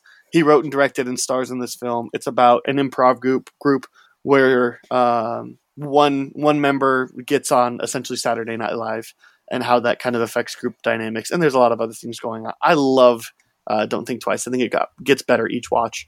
And I love Mike Birbiglia. I'm excited to see what he does next. So big recommend for me. Nash, what do you got? I was just gonna. Mine was probably gonna be my favorite movie that I've seen this year. Which, if you haven't watched Kimmy yet on HBO Max, the Zoe Kravitz Soderbergh movie. If you want to watch a good Zoe Kravitz movie. Yeah. And that was kind of my tie-in. It's a really well done little tight thriller. It uses tech. I stopped tying in since it is kind of inherent in the spin-off title. Yeah. So I think so far it's my favorite movie of 2022. So I definitely recommend it too. And it's HBO Max. So if you have that, you can watch it at home. Sweet. I've been hearing a lot of people say some really good things about this. So I'll probably check it out at one point. Alice, what you got? Yeah, mine is a new show on Apple TV Plus. It is brought to you by Ben Stiller, who created it, and it's called Severance. And it is so cool. Cool is the word, because it's basically, for those of you... Is this the Adam Scott one? So it's got John Turturro, Adam Scott, Patricia, Arquette? Thank you, Arquette. I went to say someone else, and then I was like, no, that's wrong. Patricia Arquette. It's got a absolutely fantastic cast. And it's, like I said, it's created... Oh, and Christopher Walken. How could I forget him? But it's also created by Ben Stiller. And for those of you who don't know what it's basically about kind of this, like, higher concept sci-fi where it's in a world where you can now undergo a procedure to have the ultimate work-life balance, whereby you sever your memories so that you only have one set of memories when you're at work and you remember absolutely nothing from the outside. And then when you're outside, you remember absolutely nothing from work. And so it's got this really creepy tone. There's obviously something else happening on the underline here, and you want to try and figure it out. And it's also cool because it really kind of plays with this idea of like ethics and like these people who work, they always are at work because they don't remember leaving work, so they will their memories restart every day arriving to work, and they don't have a life outside, and so it's like a whole other identity. And so it's about kind of playing with those dynamics, plus the cast is really great. It's very, it's kind of like Black Mirror with like a little bit of, if anybody watched the show, is it Maniac, sorry. The show Maniac with Emma Stone and Jonah Hill, very reminiscent of that tone. And that was really great. So if you really like that, I would recommend watching this. It's on Apple TV Plus, and it's been really cool to watch. Every week I'm like, oh, new episode. So that doesn't happen a lot. So definitely wanted to recommend. Nice. Well, that'll do it. Apologies for the long episode, but it just wasn't ever going to be any other way. So hope, yeah. If you can't tell by I need a drink after this one. Yeah. I've been drinking. That's a wrap. Quick reminder: Sip Pop Art is part of Studio DNA Network. You can check out other great shows at studiodna.media by searching your Studio DNA in your podcast player. If you want to get in contact with the show, send us a question to explore during the B-plot, please. writersroom@sifpop.com, or you can also get in contact with the Sifpop Twitter. While you're at Twitter, go and check me out at Schweik Castle, or letterboxd at Schweik Castle as well. Ways you can connect with me in the show. But Nash, you've not been on here before. Where are places you want to encourage people to chat with you? Yeah, I'm on Twitter and letterboxd at Nash_doll. Want to give me a follow? Yell at me for my opinions. I think I'm the only one getting yelled at. And Alice. Oh, we're still friends, Aaron.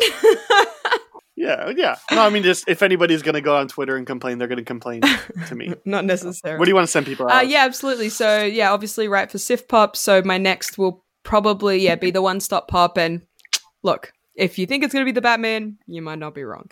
But that'll be the next one to look out for. And then, you can find me on Letterboxd and Instagram at AliGMich, AliGMich. So feel free to message me and DM me on there on maybe why you think I'm a bit too passionate and maybe I should just calm down a little bit regarding Harry Potter. That's totally fine. Yeah, DM Alice that she needs to give Aaron less of a hard time for his Harry Potter takes. Yeah. No, it's fine. This stuff is subjective, and you clearly have a more passionate history than I do, so it's all this good. whole time I've just been looking at my Harry Potter shelf to draw power from. Despite all the yelling, I had a really great time. Yeah. Thank you guys for coming on. Me too. Absolutely. Appreciate Thank you. We'll have you on again on sometime soon. But that'll do it for this episode. Next week, this is the fifth one. So there's no next month. Next week we'll be doing a nostalgia week. I got Foster and Scott coming on. We're talking about The Goonies and National Treasure. A little bit of theme there. Should be a lot of fun for us to check out. And if whenever Fantastic Beasts 3 come out, you guys are welcome to join me back for a mini review for that. So Count me in. we can get the whole franchise in. So we'll do that whenever that comes out. You can expect to see that in your player. Yeah. So add on to this 3-hour episode. All right. Thanks for listening. We'll catch you next week.